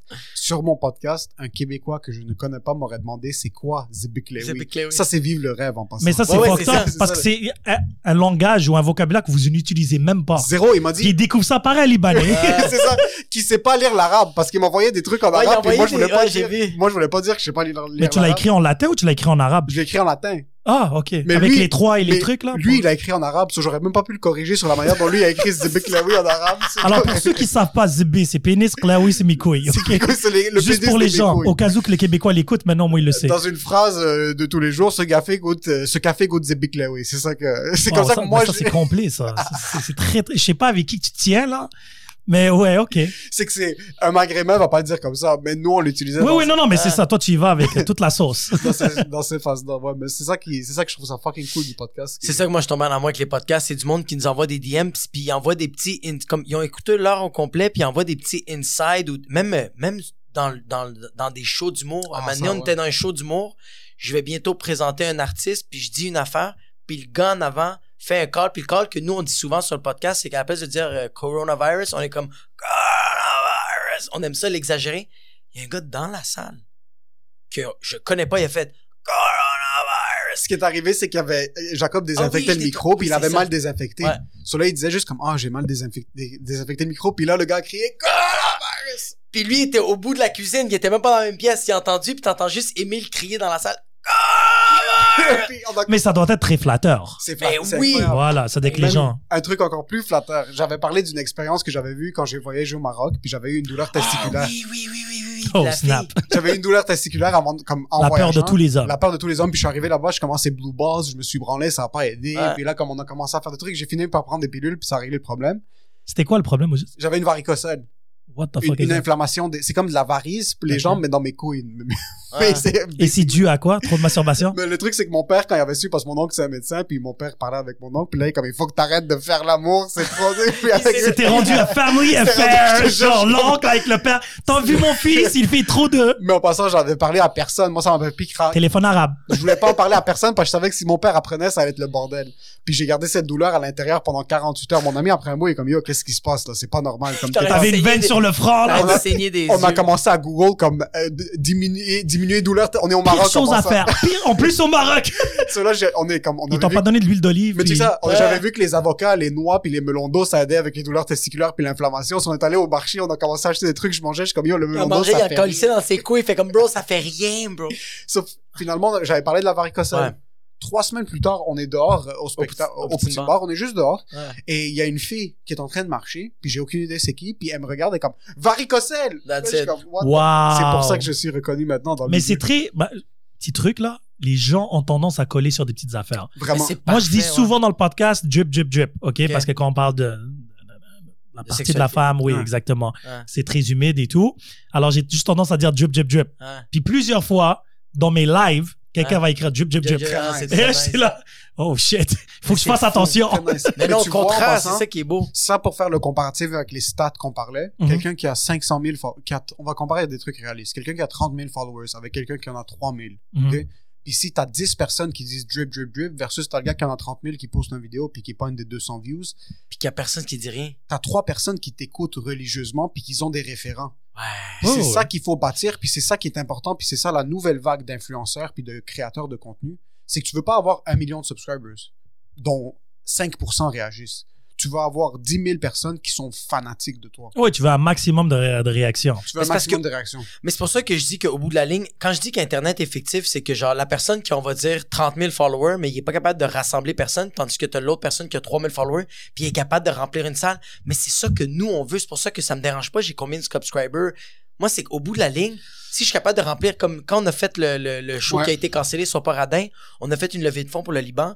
Ça a même pas pris une semaine, puis on a vendu les billets comme ça. Oh, Puis ouais. c'est tout le monde de 100 commentaires. Là, puis j'étais Ouais, comme... mais l'envers de la médaille, c'est que si tu as 10 millions de followers, pour rentabiliser, je parle pour les gens qui Ouais. veulent faire de l'argent, Ouais. c'est une carte d'affaires. C'est une carte d'affaires. Ouais. Par contre, un marketer qui se prend au sérieux et qui fait ses recherches va te dire, puis c'est après avoir fait un petit peu mes recherches de mon côté, toi, en tant que créateur de contenu, est-ce que tu préfères avoir 100 000 subscribers sur YouTube, puis tu te pars un Patreon, puis tu as 20 personnes qui sont dessus parce que personne veut payer pour ton contenu, ou tu veux avoir 800 personnes qui sont prêtes à payer 10 piastres par mois pour toi? Ouais. Oui, non, Tu définitivement. comprends? So, même si ton auditoire, ton auditorship est pas aussi gros pour du contenu que tu es en train de donner gratuitement, si ces gens-là sont fans de toi, puis si ces gens-là sont prêts à payer pour ton contenu de manière mensuelle, Oui, tu peux faire valoriser ça encore plus que quelqu'un qui a une carte d'affaires de 150 000. oui, non, définitivement. Bon, moi, j'ai éliminé tout ça parce que je fais vraiment pas ça pour les finances. Qu'il y a 10 personnes ou 600 personnes, Ouais. c'est bien pour la personne qui était sur le podcast. Mais Ouais. pour l'instant, en passant, tu sais pas... Tu sais Non, mais juste pas. même si, admettons, dans mes plus grands rêves, j'explose et je deviens un gros podcaster, Tu vas refuser? je vais refuser. Je veux pas. Ok. Moi, j'ai déjà mon gagne-pain. Je suis concentré là-dessus. Je trouve que ça va enlever un peu le lustre, le freestyle, la simplicité de la chose. Mais si c'est ça l'affaire, mais si on te demande, hey, je vais te rémunérer, mais change rien. Non, mais Garde si on va cette me rémunérer, lampe-là. je vais le donner à une charité ou je vais le donner à une autre cause ou je Ok. vais aider Ok. des compagnies ou des projets parce que Très nice. tout ça m'a rien coûté. Bah, m'a rien coûté. Tout En ce- passant, il y a 5 000 piastres Yes, de compte. c'est ça. Non, actually, tu vas rire. Tout ça, Je l'ai tout volé. Ça, je sais que c'est 750. c'est ça. C'est 800. Chaque mic sauf celui-là. 250. C'est 150, 150, Ah, ils sont 150. 150, ceux-là. Black, On les achète live. Quand bro. même, ouais. Oui, non, tu peux les commander, ça arrive chez Ils toi. sont très bons, ceux-là. Celui-là est 250 OK. parce que lui il est plus dynamic, ça part gros. Là, on devient technical, là, tout à coup. J'adore les Rode en pensant ceux-là sont très nice. Mais c'est Super pratique pour celle-là parce qu'il y a déjà pre-custom settings pour. bon. OK. Après ça, là, les stands, on parle de 20-30 $ Amazon. La table, c'était rien, c'était donné. Des chaises du Ikea, 20 $. Puis c'est à peu près tout. Où moi, je sauve les mal de tête, c'est que j'ai un local ici parce Ouais. qu'il est à moi. C'est ça qui Mais est tu difficile. peux, ce système-là, pourquoi je l'ai préparé, ce système-là, c'est que je peux le prendre chez toi et ça va être la même qualité. Ouais. parce qu'il y a juste un setting open room ou closed room. Ton système si tu prends un petit peu de temps pour juste setter tes settings et t'es correct. Mais on parle ici moins de $2,000. Ouais. Et là, Spotify et tout, c'est gratuit. Tu pars par Anchor, par exemple. Ça veut dire que ton host, c'est gratuit. Et là, c'est lui qui le partage dans toutes les affaires. Ouais. Toi, chaque semaine que ça sort, je le share. Puis, qu'est-ce qui arrive? Je tag les gens qui sont dans le podcast. Eux, ils le partagent d'autres. J'ai des gens, des fans, vraiment des vrais fans. Ils m'appellent, ils me disent, oh, désolé, je suis en retard de 3 épisodes. Je dis, oh, ils sont là for life. Là. C'est pour ça que j'aime bien le podcast, parce que le contenu, il est là pour toujours. Ouais. C'est pas comme si, avant, à l'époque, tu regardais une émission à la télé chaque mardi, puis là, tout à coup, mardi, tu avais une pratique de hockey, et là, t'es là, merde, qu'est-ce que je fais maintenant? Ouais. Tu vois, c'est un peu ça. Là, c'est là. Même le podcast, parce qu'hier, j'avais eu la conversation avec une de mes guests où elle me disait 2 heures, c'est long et tout. Je dis, ouais, mais ils peuvent mettre pause. c'est ça, Ils peuvent le continuer plus tard. Ils peuvent reculer. Ils peuvent faire tout ce qu'ils veulent. Tu comprends ce que je veux dire? Tu peux ne pas l'écouter aussi. Oui, exactement. C'est vrai que j'ai réalisé que la majorité des gens aiment bien un podcast à peu près entre 45 et 1h15. Ouais. Parce que ça leur donne le 30 minutes le matin pour aller au travail et un autre 30 minutes le retour. Ouais. Ou vraiment du trafic, tu les hits en une shot. Ouais. 2 heures, c'est pour ça que je me permets des longs podcasts quand c'est des sujets sérieux. Je peux pas faire quelque chose en 45 minutes quand tu parles du, Black Puis qu'on Lives a Matter. on a 3 opinions différentes, tu sais. Exactement. Sur les lights, tu sais, on parle de sexe, on parle de, je sais pas moi, les fétiches, ou peu importe, les pet peeves. C'est drôle, on rit, il y a rien de trop sérieux, sans jugement et ainsi de suite. Bla, bla, bla, ça fait back and forth. On est toujours 4 mics d'habitude. Ouais. On rit, on passe à autre chose, ça me prend à peu près 1 heure édité. Et boum, Puis boum, règle c'est générale le lendemain. Celui que j'ai mis aujourd'hui, je l'ai enregistré hier soir. Ouais. Parce que ça, c'est plus compliqué quand t'es plusieurs personnes d'un même groupe, là. Ouais. C'est vraiment mal de tête, en réalité. Je l'ai enregistré, je l'ai édité ce matin, il était posté à midi. Ça, c'est à mes heures de travail. J'aime au ça, bureau. dans cet épisode-là, le monde va avoir un tutoriel de comment faire un podcast, ça va être malade. Mais c'est important parce que je me dis que c'est pas compliqué si tu t'y prends. Après, le editing, comme je t'ai dit, c'est une application gratuite, Audacity. Ouais.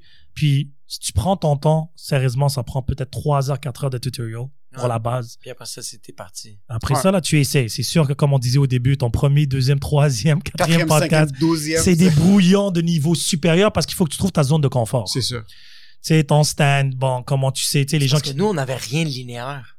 Ça allait de tous les sens, c'était ça le problème. C'est que ça allait de tous les sens. Mais c'est pas mauvais. Bon, si c'est 1 heure, 45 minutes, 30 minutes, c'est partout, c'est correct, c'est light, c'est comme une vraie conversation dans la vraie vie. Moi, qu'est-ce qui était important pour moi dans tous mes podcasts, c'est que il y avait une amie à moi qui m'a appelé, elle m'a dit, tu sais, qu'est-ce que j'aime bien tes podcasts, puis c'est pas pour te flatter, mais j'ai l'impression que je suis dans la salle avec toi. C'est genre, tu t'assois. C'est comme je vous ai dit au début, je veux pas trop vous parler, je veux vous découvrir sur le podcast, comme ça, les gens qui vous connaissent pas, je vais poser à peu près les mêmes questions. Est-ce que tu as des frères? Si je sais déjà tout ça, je vais pas reposer la question. Non. Ça fait trop. Il n'y a pas d'élément de surprise. C'est une entrevue. Voilà. Un podcast, c'est pas une entrevue. Voilà. Un podcast, c'est une conversation. C'est une conversation. C'est du speed dating, j'appelle ça. C'est du speed dating, mais c'est aussi un genre de speed dating dans un chalet parce que tu commences la conversation au début, puis après, t'es comme, on rentre pas à la maison ce soir. On est là, il y a un verre, on est en train de parler. D'habitude, il y a de l'alcool, c'est vraiment. Mais non, on a fait un podcast avec de l'alcool, c'est vrai que ça donne un petit edge. J'ai 2 épisodes qui s'appellent Hangover 1 et Hangover 2. OK. C'est les mêmes 4 gars, mais moi, mon frère, Elias, et la dernière fois, on a ajouté George, mais c'était nous 3. Ouais. C'était le dernier podcast de la journée, puis c'était ironique, c'était la dernière semaine avant le confinement, je savais pas, le premier confinement du mois de mars. Ouais. Cette journée-là, j'ai enregistré de 10h du matin jusqu'à minuit et demi. T'es comme, pour moi, le podcast, c'est rien de sérieux, mais j'ai du lundi au vendredi parce de que 9h moi, j'ai déjà mon gagne-pain, mais je dors pas tous les jours pour le podcasting. Non, mais ça a juste tombé que j'avais beaucoup d'invités. Hey, mes voisins devaient s'imaginer que c'était un bordel. C'était 2 personnes à la fois qui rentraient. Puis là, j'avais mon frère qui était en haut. Je dis, OK, quand il s'assoit, tu les gardes au salon. Moi, j'étais au sous-sol. OK, t'avais un studio comme, il y avait une secrétaire en haut. C'était mon frère, je l'aime beaucoup. C'est ton frère. Lui, il mangeait, il commandait de la bouffe et tout. Je leur ai dit, juste faites pas sonner la porte. Nous, on était dans le sous-sol. C'est insonorisé. Et je faisais toujours, d'habitude, mes invités, je fais 2 podcasts avec eux. 2 podcasts de 1 heure.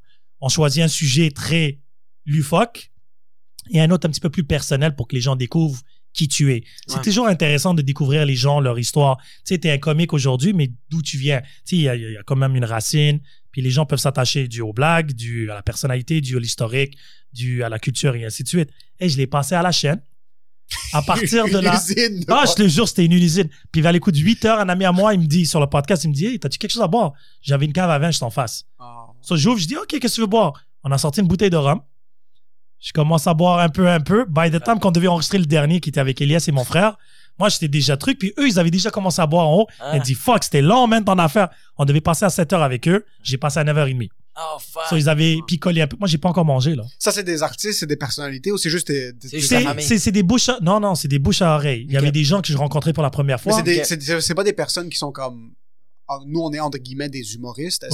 Non, c'était pas des gens professionnels. C'était des gens qui avaient tous des backgrounds différents. Il y avait une couturière avec une fashion designer. Nice, man. Ouais, ça, non, mais c'est fucked up. Mais ce que je trouve nice de toi en passant, c'est que tu t'es dit, le podcast, je veux pas, t'as du monde qui se défonce pour monétiser tout ce qu'ils font. Toi, t'as déjà mis ça. Oui. C'est pour ça, là, tu fais ça par amour. T'as vu que c'est quand même abordable, faire ce que tu veux faire. Puis, t'as rentabilisé ton équipement. Même si t'as pas fait un sou en passant, t'as eu juste 9 heures. J'ai eu plein de pizzas gratuites. Ça, je peux te le dire. Aussi, c'est ça, mais t'as eu des conversations qui sont folles. C'est ça mais que j'allais dire. 95% des... Mec, non, c'est pas vrai. 100% des gens qui ont passé dans ce podcast-là, puis on parle de plus que 50 personnes, on communique à la régulière encore. Ouais. Nice. C'est parce qu'on crée, puis eux, ils deviennent des fans. Après, eux, ils partagent le podcast qui sont dessus, puis là, leurs amis m'ajoutent. Moi, je follow tout le monde qui me follow. Ouais. Okay. Parce que je suis intrigué de savoir qui me suit. Ouais. Puis moi, si t'as remarqué sur mon Instagram, j'ai des quotes aussi. C'est tout moi qui les écris. OK. Parce que je suis un gros fan de quotes. Je suis très bipolaire aussi. Je suis très sérieux et maussade et dark. Puis je suis très imbécile heureux de l'autre bord. Okay. Mais c'est ça, c'est pour ça qu'il faut pas prendre au sérieux comme genre. C'est pour ça que je vais pas oui, non, mais c'est ça, il faut pas. Ouais, je vais pas te signaler, Chris. C'est comme, c'est ça la beauté, c'est que Internet, ton tapage, c'est une extrême de gauche, une extrême de droite, c'est genre. Puis là, le monde sont en train de like, puis après, je parle de sexe. Genre, je parle de vie sérieuse. Après, ça parle de sexe. Mais je me dis, mais c'est ça la vie. Ouais. Tu sais, tu peux être sérieux le matin, tu peux être heureux le soir, tu peux être triste le lendemain et ainsi de suite. Ouais. C'est la vie. Il n'y a pas de bon moment. Je dis constamment que tous mes quotes, c'est soit des observations ou soit des faits, mais c'est juste, je l'ai vu, je l'ai écrit et je l'ai envoyé. Que j'ai 22 likes, que j'ai eu 2 likes, que j'ai eu 100 likes, je m'en fous la vérité. Ouais. Ça me flatte quand quelqu'un me dit « Ah, celle-là, je l'ai vraiment aimée, je l'ai sentie » et ainsi de suite. Mais pour revenir aux 8 heures dans la même journée, une amie à moi, elle m'a dit « Je sais pas comment tu fais parce qu'il faut comprendre. » Je fais 8 podcasts, 8 sujets complètement différents. Ça veut dire que mon cerveau, il explose. Ouais. Genre, tabarnak, t'arrêtes pas de parler, ta gueule! Ouais. Mais ça parle de genre, divorce. Il y avait un épisode sur le divorce, un épisode sur les fétiches sexuels. L'autre épisode après, c'était des joueurs de foot professionnels de l'Impact, c'est des amis à moi, qui sont tous retraités. Ça veut dire qu'on parlait de l'Impact, le punchline de l'Impact, qu'à 35 ans, il fallait qu'ils redécouvrent une nouvelle carrière. Okay. Ils étaient des stars, des famous trucs, et là, tout à coup, t'es nobody. What's next? Tu comprends? Il faut que tu crées un nouveau talent. Ouais. Et ainsi de suite. Ça veut dire que c'était très dark. Après, on a fait Hangover. Genre, je suis... Et là, je pars dans un délire. On parlait d'un voyage, puis l'autre, il me dit, ouais, j'ai déjà pissé sur une fille, puis elle a aimé ça. Puis fuck that, j'ai même pissé dans sa face. Je dis, what the fuck? Puis c'était vraiment comme un épisode de Hangover. Okay. Puis vice versa particulièrement. Je vais arrêter de parler de moi, là. Mais le vice versa, la première saison, parce que je suis rendu à la deuxième saison, j'ai fait 13 confinements, puis j'ai fait après saison 2. Tous les épisodes étaient nommés sur un film. Deuxième saison, c'est une émission, une série. Je sais pas que je vais faire la troisième saison, là, mais bon, bref. Puis là, le monde me dit, je l'ai vu cet épisode-là. Est-ce que ça résume? Je dis, c'est le plus possible. Genre, tu connais l'émission, t'as une idée. Ok, c'est très nice ça, parce que c'est important le tag en passant. Ouais. Oui, mais moi, je suis vraiment pas bon pour ces affaires. Tu sais, les résumés et tout, là. Ouais. Moi, c'est fuck that. Tu vois, le podcast d'aujourd'hui, j'ai écrit, si t'as 250 millions, qu'est-ce que tu fais demain? Voilà que j'ai écrit. Démerde-toi. Oui, mais je parle le titre de l'épisode. Un peu comme nous, nos vidéos qu'on release. Je parlais avec quelqu'un, puis il m'avait dit ce que j'adore de vos vidéos, c'est que c'est un mot. Fermeture. Ouais, le monde, c'est ça. Puis le monde venait nous voir pour faire comme, yo, j'ai aimé briquet. Ouais. Moi, j'ai préféré rassemblement. Et vous rappelez de tous les titres associés? Parce que moi, je me perds. Quelqu'un vient me dire, Californication. Là, je dis, c'est lequel, lui? Tabarnak, c'est qui? Là, je dis, c'est qui les invités? Oui, là, je m'en rappelle. Okay. Mais nous, c'est juste nous. Il n'y a pas de. Ouais, c'est ça. Vous avez jamais zéro invité? Jusqu'à date, on a zéro invité. Zéro invité. C'est juste nous. Puis ce que je trouve nice, c'est que c'est juste nous. Puis l'auditoire continue d'augmenter chaque fois. Comme chaque fois qu'on poste, et on a plus de subscribers sur Spotify, on a plus de comments sur... tu vois le nombre de subscribers que tu as sur Spotify? Ouais, followers. Tu peux voir dans ton Spotify podcast. Tu vois, ouais. I don't care la vérité, là, mais... On voit sur YouTube. Moi, les chiffres, ça m'intéresse. Ça m'a toujours intéressé. Ah ouais, vraiment. Toi, les finances. Moi, je suis un gars de finance. Moi, je suis un gars de chiffres. T'es cartésien? Moi, je suis... Hein? T'es cartésien? Je suis un peu cartésien quand ça vient à ça. No, he's only cash. That's the guy. C'était un comptable dans une autre vie. Je suis un comptable qui s'est fait de la coke sur les prostituées. C'est sûr, man. Mais quand même comptable. Mais c'est juste, on dirait que... Parce qu'on dirait que... Je veux dire pourquoi les chiffres, moi, ça m'obsède, surtout avec mes passions. C'est que les chiffres, c'est la seule chose que je peux utiliser pour justifier à mon père que ce que je fais, c'est juste ça. C'est tellement vrai! C'est juste ça. quand je parlais avec mon père de mes shows, avant, il en avait rien à foutre. Maintenant, il fait semblant de comme être un petit peu intéressé. Mais combien t'as vendu de billets? T'as-tu des frères et des sœurs? Ouais, j'ai 2 frères et une sœur. Plus âgés, plus jeunes? Un plus vieux, un plus jeune. Puis et eux, ils te supportent? Est-ce qu'ils sont là-dedans? Ouais. Mon frère, au début, quand on a sorti le podcast, c'est comme yo, je déteste ça. Ouais. Puis maintenant, mais il y a le droit, hein, ouais, à la journée. C'est ça qui est fou. C'est ça qui était fabuleux. Encore plus que le monde que tu connais pas, qui te DM, qui apprécie. Moi, mon frère, au début, il m'a dit, écoute, c'est pas pour moi, je trouve pas que vous avez un beau flow dans la conversation. Maintenant, il écoute à chaque semaine sans faute. Puis chaque semaine, il est comme, yo, c'est ridicule l'amélioration. Puis il me dit pas ça pour ça, être c'est gentil. important aussi. Il me dit pas ça pour être gentil. Non, mais c'est important, l'amélioration. C'est ça la phrase clé. Ouais. Parce que de plus en plus que tu es sur un podcast, de plus en plus tu trouves tes points de repère. Ouais. Parce qu'il y a beaucoup de gens qui me disaient au début, quand ils voyaient le mic pour la première fois, c'était imposant. Alors, il avait tendance à être... Ils n'osaient pas rentrer dans une conversation, couper l'autre personne, ça levait le temps et ainsi de suite. Mais la minute que tu deviens confortable, c'est vrai, je les vois même plus. Ouais. La vérité. Puis, tu sais, je fais toujours le réflexe de me mettre devant le micro, mais je le réalise même plus. Nous, on faisait sur Zoom au début. Puis la première fois qu'on l'avait enregistré en vraie personne, parce que nous, on avait commencé pendant le confinement. So, déjà, il y a comme une seconde de délai. C'est pas nice. Ça flow pas naturel. Puis le premier épisode qu'on avait enregistré face to face, on était assis. Puis on était tellement pas habitués de parler dans le micro que moi, j'étais à comme 2 mètres. Puis Jacob est en train de crier dans le micro. Parce qu'il était juste tellement excité qu'on soit en personne. Parce que dans notre tête, ça faisait 3-4 mois qu'on était confinés. Ouais. On allait jamais se voir. C'était comme, ça, on était juste tannés de Zoom parce que c'était nice, on le postait, on avait fait 4-5 épisodes. Fois au Poutine Bar. Mais au Poutine Bar, il était minuit parce qu'il fallait on n'avait pas de studio encore, entre guillemets. Sa blonde était encore au condo. Puis le bureau de mon frère était fermé. So, on enregistrait au Poutine Bar. Mais le Poutine Bar doit être fermé pour qu'on enregistre. Ça ferme à minuit. So, on était là-bas à minuit et quart. Struggle is real. Puis c'est là qu'on enregistrait. On avait mis les micros, puis on était assis, puis les deux, on était en train de suer. On a de l'éclairage. On commençait à figure out notre flow. Mais là, au fur et à mesure que ça avance, là, j'arrive chez lui, on set up le truc. Shoot tes shit. C'est littéralement shoot tes shit. Et les vidéos, je présume la même chose? Vidéo, la même chose. Les premiers vidéos, surtout que lui était... Parce que moi, j'avais une technique pour filmer pendant le confinement. Parce que moi, j'avais filmé avec mon frère puis ma soeur parce que j'habite encore chez mes parents. So, mes concepts sont rapides puis ils sont secs. Quand j'ai rencontré Jacob au début, lui, comme il est du type à développer un concept, puis comme on essaie de se rejoindre au point milieu, parce que c'est soit que tu laisses tomber trop de l'idée, soit que tu la développes trop. Il faut vraiment se retrouver en plein milieu.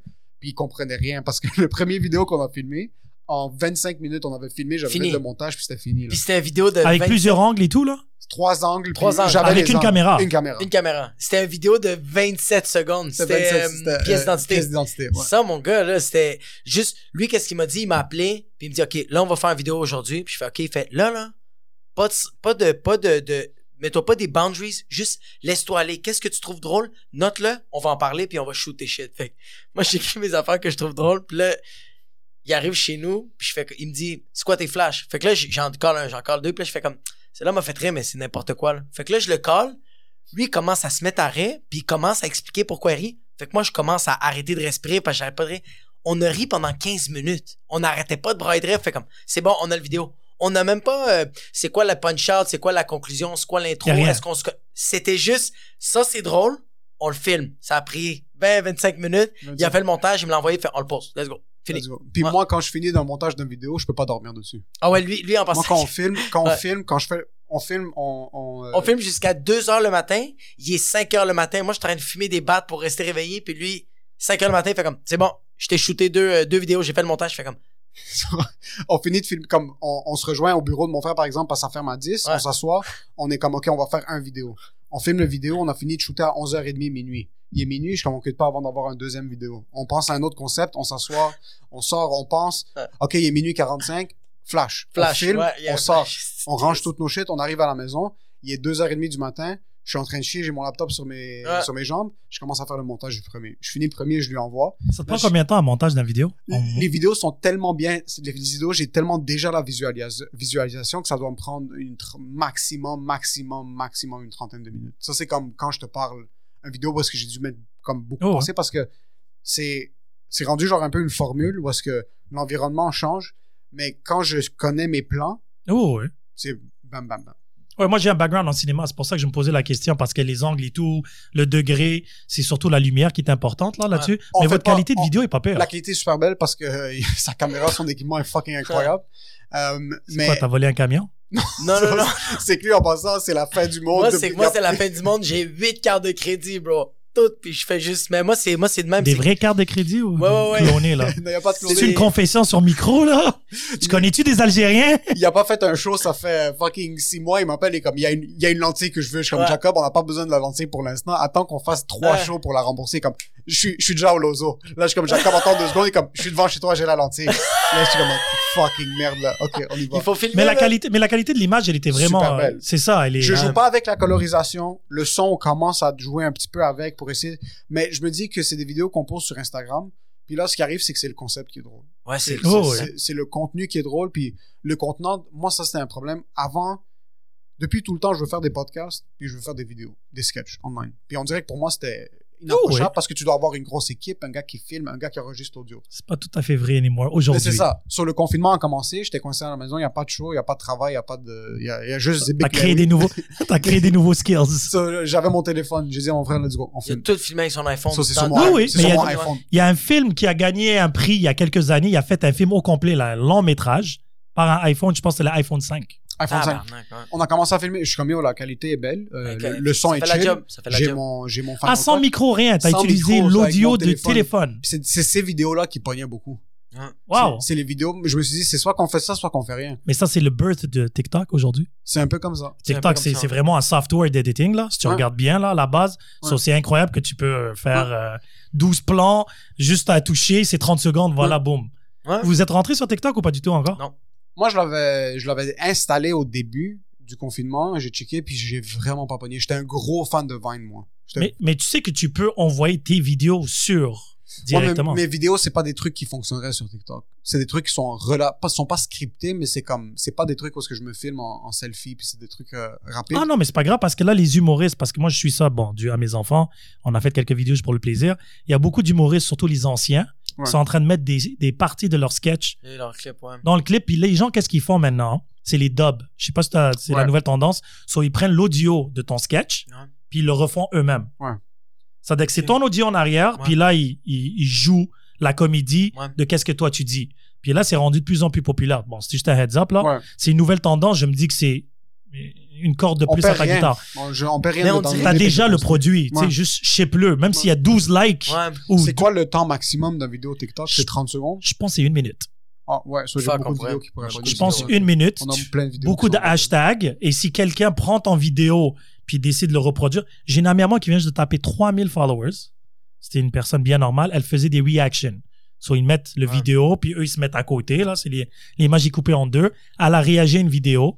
Elle a eu 7000 likes de nulle part parce que quand t'es public, c'est fou. Ça sort, Et là, maintenant, tout à coup, elle a eu 3000 followers. Elle me dit, je sais même pas quoi faire avec ça. Elle faisait ça vraiment juste pour le plaisir. C'est une Mais on dirait que je sais pas pour toi, Émile, mais on dirait que moi, les vidéos, pourquoi je voulais en faire, c'était même pas pour le following, c'était même pas pour les likes, c'était pour travailler, pour savoir comment nous, on est capable de travailler aussi vite dans un environnement un peu hostile ou un peu plus sec.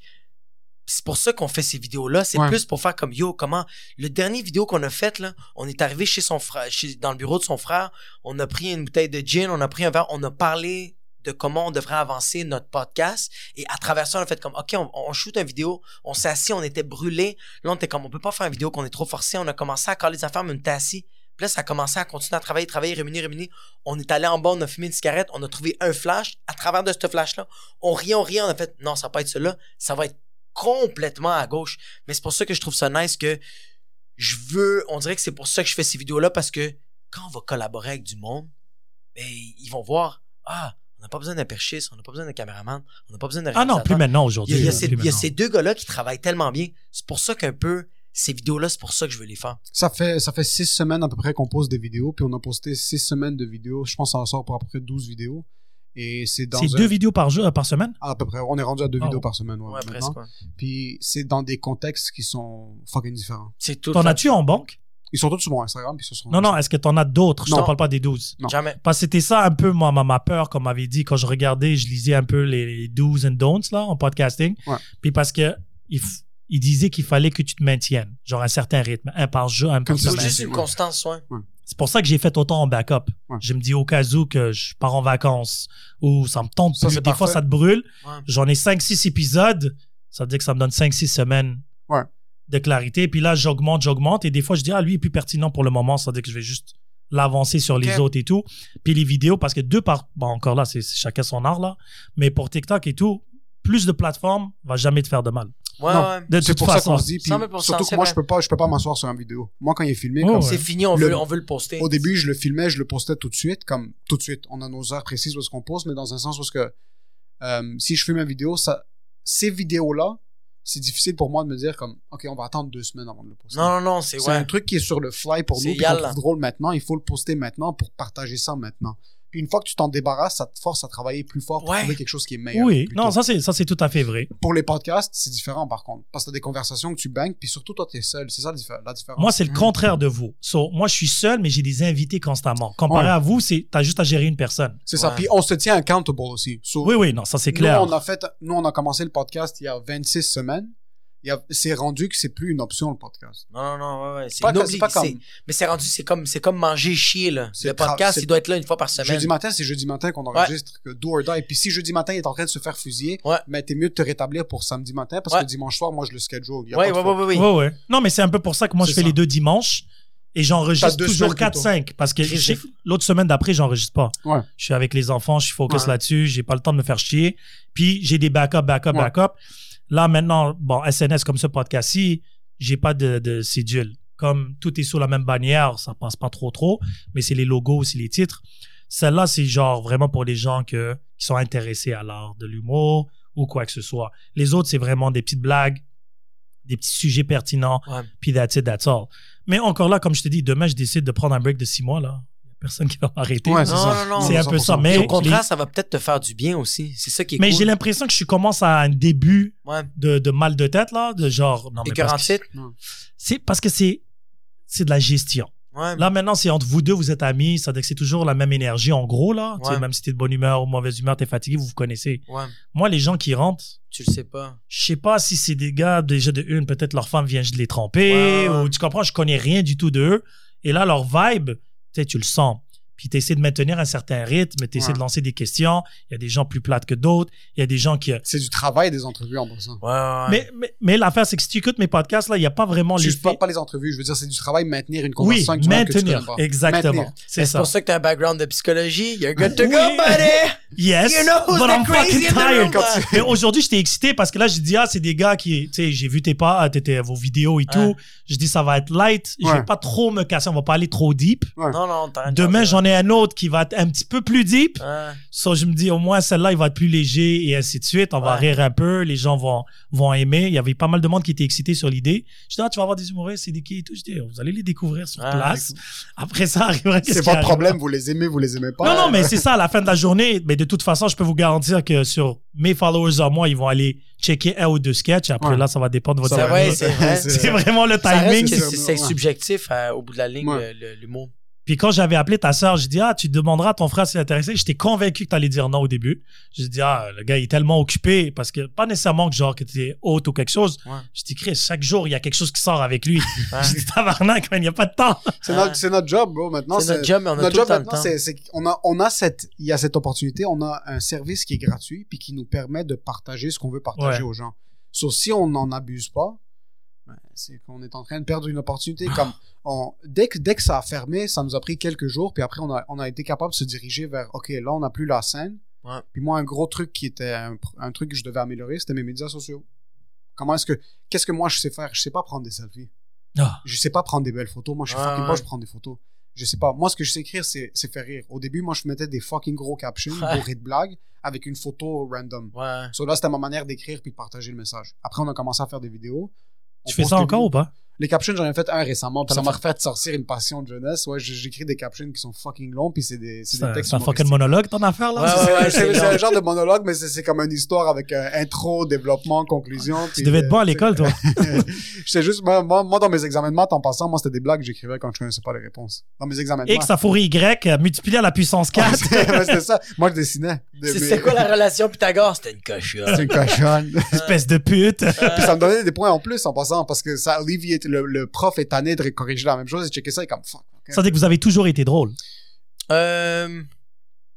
J'ai jamais été un clown, j'ai jamais fait des backflips pour avoir l'attention, mais c'était tout le temps le commentaire que le prof était comme fils de pute. Mais tu vois, moi, c'est le contraire. Moi, c'était plus, je voyais que mes mimiques faisaient rire les gens. Je fais comme, oh shit, ok, je peux être drôle. Fait que tu vois, moi, c'est le contraire. Moi, c'est Instagram, c'est que je savais comment bien prendre la photo, je savais comment faire le beau vidéo, mais il n'y avait pas de contenu. C'est comme... Mais c'est bien, vous vous complétez dans le sens que ses qualités, tes qualités, ça combine. C'est quoi vos plans en média? Mais bon, je vais lui poser à lui. Il a l'air plus organisé, lui. Il a l'air plus sûr du coup. Est-ce que vous avez des plans à moyen et à long terme? Maintenant, c'est bâtir les plateformes. Mm-hmm. Le plan, c'est de continuer de créer du matériel, puis qu'on travaille comme des défoncés maintenant, la tête baissée, puis on se dirige vers un mur maintenant. Quand on va frapper le mur, on va devoir remettre en question tout ce qu'on a fait. Comment tu vas faire pour déterminer que tu as frappé un mur? On va réaliser, le dos va faire mal. On va être comme... Okay. Tu frappes le mur, mais tu as mal au dos. Tu sais, exactement. Tu as frappé le mur, mais là, tu te relèves, puis tu es comme, OK, je vais pop 2-3 piles, puis après, on va se rediriger. Là, c'est bâtir la plateforme. Toujours les drogues. On voit les subscribers commencer à monter doucement sur YouTube. On s'amuse en faisant les vidéos plus qu'autre chose. On pleure de rire quand on filme nos vidéos. Déjà là, c'est fun, puis c'est de maintenir ça. Le podcast aussi, on continue. Puis évidemment, éventuellement, le but, c'est d'avoir assez de matériel pour somehow monétiser des projets qui sont un petit peu plus professionnels, dans un sens où est-ce que j'aimerais ça être capable de dire à Jacob demain comme yo, on va commencer à pogner un rôle pour telle personne. On veut commencer à monter un court-métrage. On va commencer à monter un long-métrage. Vous voudriez rentrer dans le cinéma? Cinéma, moi, je veux tu sais, Funny or Die avec Will Ferrell? Ouais. OK, ça, c'est un peu le but. Là, le but, c'est qu'on commence à monter notre plateforme où est-ce qu'on va commencer à collaborer avec des artistes qu'on aime. Il y a d'autres humoristes qu'on apprécie, il y a des acteurs qu'on apprécie, il y a des sportifs professionnels qu'on apprécie. Ouais. Je suis down un jour que je connais Rachid, présenter à Rachid, yo, ça, c'est un projet qu'on veut développer. Il se rappelle de toi encore? Il se rappelle de moi. OK, très bien. Toi, t'es le VIP. Moi, il va m'oublier en 3 ans, mais pour l'instant, il se rappelle. Il va pas l'aimer, cette blague-là de moi. Je vais le taguer. Mais c'est ça le but, c'est de commencer à bâtir la plateforme puis trouver une manière... pas nécessairement de monétiser pour qu'on soit riche, pour être capable de dire, tu sais quoi, à la place de travailler 40 heures par semaine dans ma job que je déteste, couper ça un petit peu moins, puis me dire, on a des fonds pour supporter nos projets, puis être capable de pitch ça à... Parce que là, c'est plus les chaînes. Là, c'est plus comme, on va développer une série pour TQS, pour TVA. Oh non, la télévision, dans le sens propre du mot, n'existe plus. Nous, le but maintenant, c'est des gars comme Netflix. Andrew Schultz. Ça me dit de quelque chose. C'est un humoriste aux États-Unis qui a foutu le bordel dans tout le milieu. Ce gars-là, il a enregistré son heure. Personne voulait recevoir son heure. Toutes les Netflix, CBS, Comedy Central, personne voulait recevoir. HBO, tout le monde l'a refusé. Tout le monde l'a refusé. Andrew Schultz, ce qu'il a décidé de faire, c'est qu'à la place qu'il garde puis qu'il dorme sur son heure de matériel qu'il a filmé puis qu'il a financé de sa propre poche, il a divisé ça en 4 specials de 15 minutes. Ce qu'il a fait, c'est qu'il a sorti son special en plusieurs petites parties parce qu'il réalisait que les gens écoutaient plus 4-15 que 1 heure. Personne finissait un special. Là, il a vu qu'il y avait plus de traction sur YouTube. Il a continué de se filmer sur ça. Puis il postait des 6 minutes. 6 minutes par semaine. Pendant 50, je pense qu'il a fait comme 150 semaines de suite avec 6 minutes. Après ça, c'est là qu'il a commencé à pogner un petit peu plus. Il y avait un podcast entre-temps, puis c'est là qu'on est, nous, maintenant. C'est qu'on fait juste donner du matériel. On fait juste pour rentrer dans le flow, comme ça, dès qu'on va avoir une étincelle quelque part, on est déjà dans le flow. Il va avoir un spark, parce qu'en ce moment, on met du charbon partout. Mais est-ce qu'il y a un suivi, genre dans vos vidéos, est-ce qu'il y a, genre, c'est tous des idées individuelles? Tout individuel. C'est des idées individuelles. Le podcast, il y a le flow qui est là, comme un rappeur qui a son flow, puis que peu importe c'est quoi le sujet qu'il amène, il reste dans le même flow. Il y a un flow pour le podcast. Il y a une essence pour les vidéos, mais on essaie des fois de la briser, comme on va faire des vidéos d'un style qui est vraiment plus différent, puis on va trouver des punch-outs différents. Mais le but, Andrew Schultz, lui, il a bâti, puis il a réalisé que quand ces vidéos pognaient, ça vendait des tickets. Ouais. Sur le contenu que tu es en train de craquer, tu fais pas de l'argent sur le contenu, mais tu vas faire de l'argent sur les billets qui vont être vendus. Là, on s'est fait niquer parce qu'il n'y a plus de show. Mais là, pendant qu'il n'y a plus de show, et pendant qu'on n'a pas d'excuses maintenant pour dire rassemble du monde. Je devrais travailler plus fort sur tu crées ta plateforme, là. On est en train de créer notre plateforme parce que Jacob parlait du spectacle, puis c'est un mini-exemple. On a commencé le podcast il n'y a même pas 5 mois. Ouais. Moi, quand je vendais des billets pour Habous de la Loose, quand on annonçait le spectacle, à 3 jours du show, on avait vendu 40 billets sur 300. Ce show-là, on avait une capacité de 100 personnes à peu près. En 3 jours, c'était sold out. On a dû refuser du monde. Ouais. Déjà, avec ce petit indicateur du podcast, on est en train de voir que le monde sont en train de se traduire en achat de billets. Là, le but, c'est que pour la prochaine année, pour les prochains 2 ans, God knows how long it's gonna take, on crée du contenu, puis on bâtit la plateforme, puis on veut juste du monde qui s'amuse avec nous. On veut du monde qui vont porter le swag fièrement. On veut du monde qui vont nous parler des vidéos. Qui vont coller le swag, vous avez des vêtements aussi? On aimerait ça avoir on commence à penser éventuellement, comme juste pour commencer à faire 20 unités. Moi, j'ai commencé aussi, mais mon logo est partout, là. J'ai des jaquettes, j'ai des hoodies, j'ai tout. Ça, c'est le show que je faisais, puis j'avais des amis qui m'envoyaient Mais moi, j'ai triché. Moi, j'ai pris la plateforme de Supreme, où ils faisaient rien d'original. Ils prenaient des produits puis ils collaient leur logo. OK. J'ai fait la même chose. Je me suis associé avec un juif à Côte-Vertu. Ouais. Ça me coûte $5, $4 mettre mon logo sur n'importe quoi. Et j'ai commencé à mettre. J'achète une veste. Je vais te montrer ma veste dehors. Je te niaise même pas. Un hoodie avec Biggie, foutu mon logo en arrière. Fucking un chiffon, là, un essuie-tout, je vais le coller dessus. T'es passé au Zara à Rockland, t'as commencé à mettre J'ai acheté 3 hoodies au Zara. J'ai 3 hoodies Zara de couleurs différentes avec mon logo en arrière. J'en ai même fait pour mes enfants, des masques. Et le gars, il me regarde, il me dit... Il était aux arrêts, il était comme, vous allez prendre ceux-là, ils font comme... Ils sont rendus à moi. Non, mais c'est littéralement ça. Vous me devez de l'argent maintenant. Parce que eux, ils me regardent, ils me disent, OK, le hoodie est en spécial $25. Non, il est pas 25, il est $30. Ça me coûte $5 à coller le logo. Tu le vends devant le Zara, t'es juste en Puis là, le monde me texte, il me dit, ton propre kiosque, c'était ton propre marché aux puces, tabarnak. Mais sauf le problème, c'est qu'il y a une seule version de chaque produit. Puis là, les gens me textent parce que j'ai pris des photos juste pour faire chier le peuple. Ouais. Là, ils me disent, oh shit, ceci. Shit, je sais pas si c'est une bonne chose de le dire. Tu vas te faire poursuivre demain en passant. Non, c'est pas ça, parce qu'il y a plein de monde qui me disent, yo, c'est quand que tu vends tes hoodies? Je dis bientôt, mais j'ai jamais mis aucun plan. Ouais. Moi, c'était juste pour, parce que mon logo est assez catchy déjà de regard. So, le monde sont là, ah, c'est ça. Ouais. Et là, une fois de temps en temps, je donne des masques quand j'en fais 40, admettons, ça me coûte $40. Ouais. Prends. Puis là, le monde prenne des photos. Ouais. Puis là, il me l'envoie. Alors, je le share. Tu Je shares. regarde. Là, Puis les autres merci. aussi, ils share. Oui, c'est ça. Puis là, tu sais, c'est la pression. Parlant de Rachid, j'avais plein de mes amis. Rachid, quand il est venu faire mon spectacle, on lui avait donné un hoodie parce que c'est Rachid, puis Rachid l'enlève pas. Il le porte tout le temps. J'ai envie de le texter. Je veux voir s'il va me répondre. So, ça, c'est nice de voir que comme un gars qui est déjà établi, puis même Rachid, ce que je trouve pas qui est nice, c'est que le but, puis quand je te parle de collaborer, c'est que il y a une collaboration inverse sur ce qui se passe. Rachid est big. Mhm. Puis on a fait un show, Jacob était pas là, mais j'avais fait un show pendant, juste avant le reconfinement qui s'appelait Group chat. c'est Group Chat, c'est un genre de collectif, c'est 6 Haïtiens qui l'ont monté, dont Jean-Michel Elie qui est un humoriste haïtien. Puis Jean-Michel Elie a voulu mettre une plateforme, c'était sur des carrés, le Royal Mount, le cinéma extérieur, là, le cinéparc. Mhm. Il y avait comme 200 autos par show, puis il y avait 2 shows. Et Rachid et Mehdi étaient sur le show. Sur Rachid, en montant sur scène, la première chose qu'il a dit, c'est que je veux donner un gros props à ces gens-là qui sont en train... Moi, ça, quand j'avais commencé, il n'y avait pas ça. Ah, ça existait Oh, pas. ouais. Il n'y avait Non, pas mais des ça, Haboub, il n'y avait pas des Haïtiens, il n'y avait pas des Algériens, il n'y avait pas des Marocains qui commençaient avec Là, il y en a moi. un petit peu trop. Là, il y en a trop. Puis on va take over, puis on Non, il y va en a foutre même le pas. bordel. Ouais, c'est ok? ça, mais il n'y en a pas assez, mais Il y en on a en pas veut beaucoup. plus, esti. On veut... Ceux qui veulent faire, faites ça, mais... Sur le but, c'est que Rachid... Ah, il y a est l'autre habitué- aussi, l'autre Libanais, là. Celui qui a l'accent. Hassan.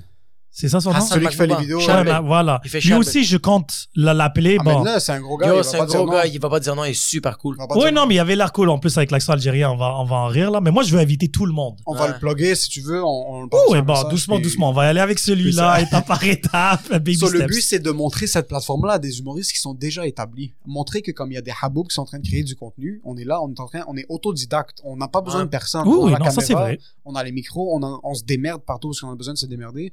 So, pour un gars comme Rachid qui vient puis qui vient de faire 1 million sur TikTok aussi, c'est nice pour lui de commencer à se recycler dans des trucs qui sont nouvelles, dans des nouvelles approches, toucher une clientèle qui est Mais c'est différente important. aussi. Mais tu sais, quand j'ai fait la métaphore d'Avengers au début, là, c'est admettons, Rachid, c'est Tony Stark, là, il est riche, millionnaire, il n'y a pas Ouais. besoin de ça. Ouais. Yet, il revient. Ouais. C'est important, c'est un peu, bon, là, la métaphore est assez spéciale, c'est un peu comme le rap français. Tout le monde fait des featuring avec tout le monde, il n'y a pas de hate. Ouais. On mange tous ensemble, on Ouais. se shout out, on fait des featuring, let's go. Ici, au Québec, je trouve que c'est très territorial, très compétitif. C'est parce qu'il est petit, le marché. Oui, mais tu sais, si tout le monde peut se mettre ensemble puis réussir, du moment que vous n'êtes pas tous pareils, là, si vous faites tous les mêmes genres de blagues. Tu vois, Mais nous, c'est les ça que haboubs, nous, c'est on plus fait. comme ça, là. Mais c'est ça que nous, on fait, c'est ça qui est cool. Nous, maintenant, un gars comme Hassan qui a une plateforme qui est en train d'exploser maintenant parce que ses vidéos pognent super bien. Quand Ouais. il voit de nos vidéos qu'il aime, il les partage. Je les avec- partage. Non, mais Euh, tu vois, ça, c'est quelque chose qui n'existait pas avant. Non. Tout le monde hate. Tout le monde, genre, oh, regarde-le. Puis même aujourd'hui, même l'affaire de podcast, j'ai plein de monde d'influence supérieure et tout. Je les vois observer, je les vois regarder. Ils partagent pas, c'est correct. Moi, au début, je vous dis honnêtement, ça me grugeait un peu. C'est normal, ouais. Je dis, tu sais, c'est facile, T'as share, produit là. là-dessus, ouais. Ça te coûte rien, là. Ouais. Genre juste un big up ou quoi que ce soit. Ouais. Ça se faisait pas. Du moment que je me suis mindé que j'en ai rien à foutre, Tu faisais tes affaires. il n'y a pas d'affaire d'argent. Comme je te dis, ça dit que ça m'enlève toute cette pression-là. Demain, je pète un plan, puis je shut down le tout. Je vends tout ça sur fucking The Market sur Facebook. Je vais bien dormir la nuit. Ouais. Mais ça, c'est vraiment un cadeau que je faisais aux gens. Une plateforme pour communiquer, faire de la publicité sur ton business, découvrir le personnage derrière le personnage. Même quand je faisais les lives, je parlais pas trop du business. Je voulais parler plus de la personne qui a créé le business. Parce que c'est le côté humain.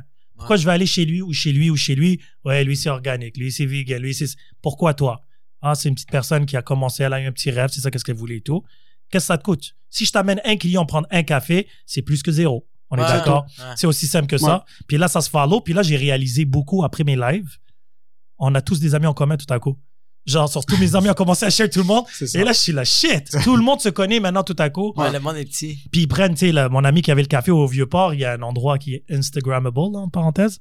Puis là, tout à coup, je vois le monde en train de mettre des photos avec le truc. Je dis, c'est cool. C'est tellement nice, ça. Quand tu réalises que ta plateforme est en train d'aider d'autres personnes, c'est ça, c'est vrai. Puis je m'en fous du merci, je m'en fous du shout-out. T'as même pas besoin de me remercier. Ça arrive rarement, de toute façon, mais it is what it is. Mais c'est correct. Je le fais vraiment de bon cœur. La vérité, merci, pas merci, c'est correct. Ouais. C'est juste important. C'est de là où est venu que j'ai pensé à toi. Ouais. J'aurais pu m'attaquer au plus grand tout de suite. Ouais. Tu sais, il m'a dit, j'ai son numéro dans mon cellulaire, je l'aurais appelé, convaincu qu'il m'aurait dit oui. Mais je dis, tu sais, lui, il est déjà en train de faire ça à lui et tout. Je préfère aller voir des gens qui commencent. Puis qu'est-ce qui est intéressant avec vous, c'est que vous êtes un petit peu all over the place. Genre, vous n'avez pas vraiment... Je pourrais même pas vous décrire. Vous êtes tout en même temps. Ouais. Maintenant, est-ce que vous le faites bien, pas bien, c'est une question de goût parce que l'humour. C'est une question de subjectif. Ouais. C'est ça. Puis tu sais, tu me fais une vidéo aujourd'hui, je le trouve super drôle. Ouais. La deuxième vidéo, je suis là. Tu comprends? Mais ça c'est de l'humour. Puis ça, c'est correct. C'est des hit and miss. Ouais. Mais c'est cool parce que là, vous êtes en train de spread out. C'est vraiment comme une MTS, votre c'est que t'as pas le temps. T'aimes l'humour noir, il y a la vidéo du suicide. T'aimes l'humour léger, il y a la vidéo du rassemblement. Exactement. T'aimes l'humour absurde, ben il y a la vidéo de fermeture. Non, excuse, déni. Il y a déni aussi. On est en train de donner tout. Puis t'aimes les conversations, il y a un podcast. Ouais, mais voilà, c'est ça. C'est-à-dire qu'on peut pas... Le truc, qu'est-ce qui est intéressant dans vous, c'est pour ça que j'ai pensé à TikTok pour juste ajouter encore plus une corde à votre guitare, c'est que vous êtes partout, on peut même pas vous oublier. T'as pas le 2 vidéos par semaine, tabarnak.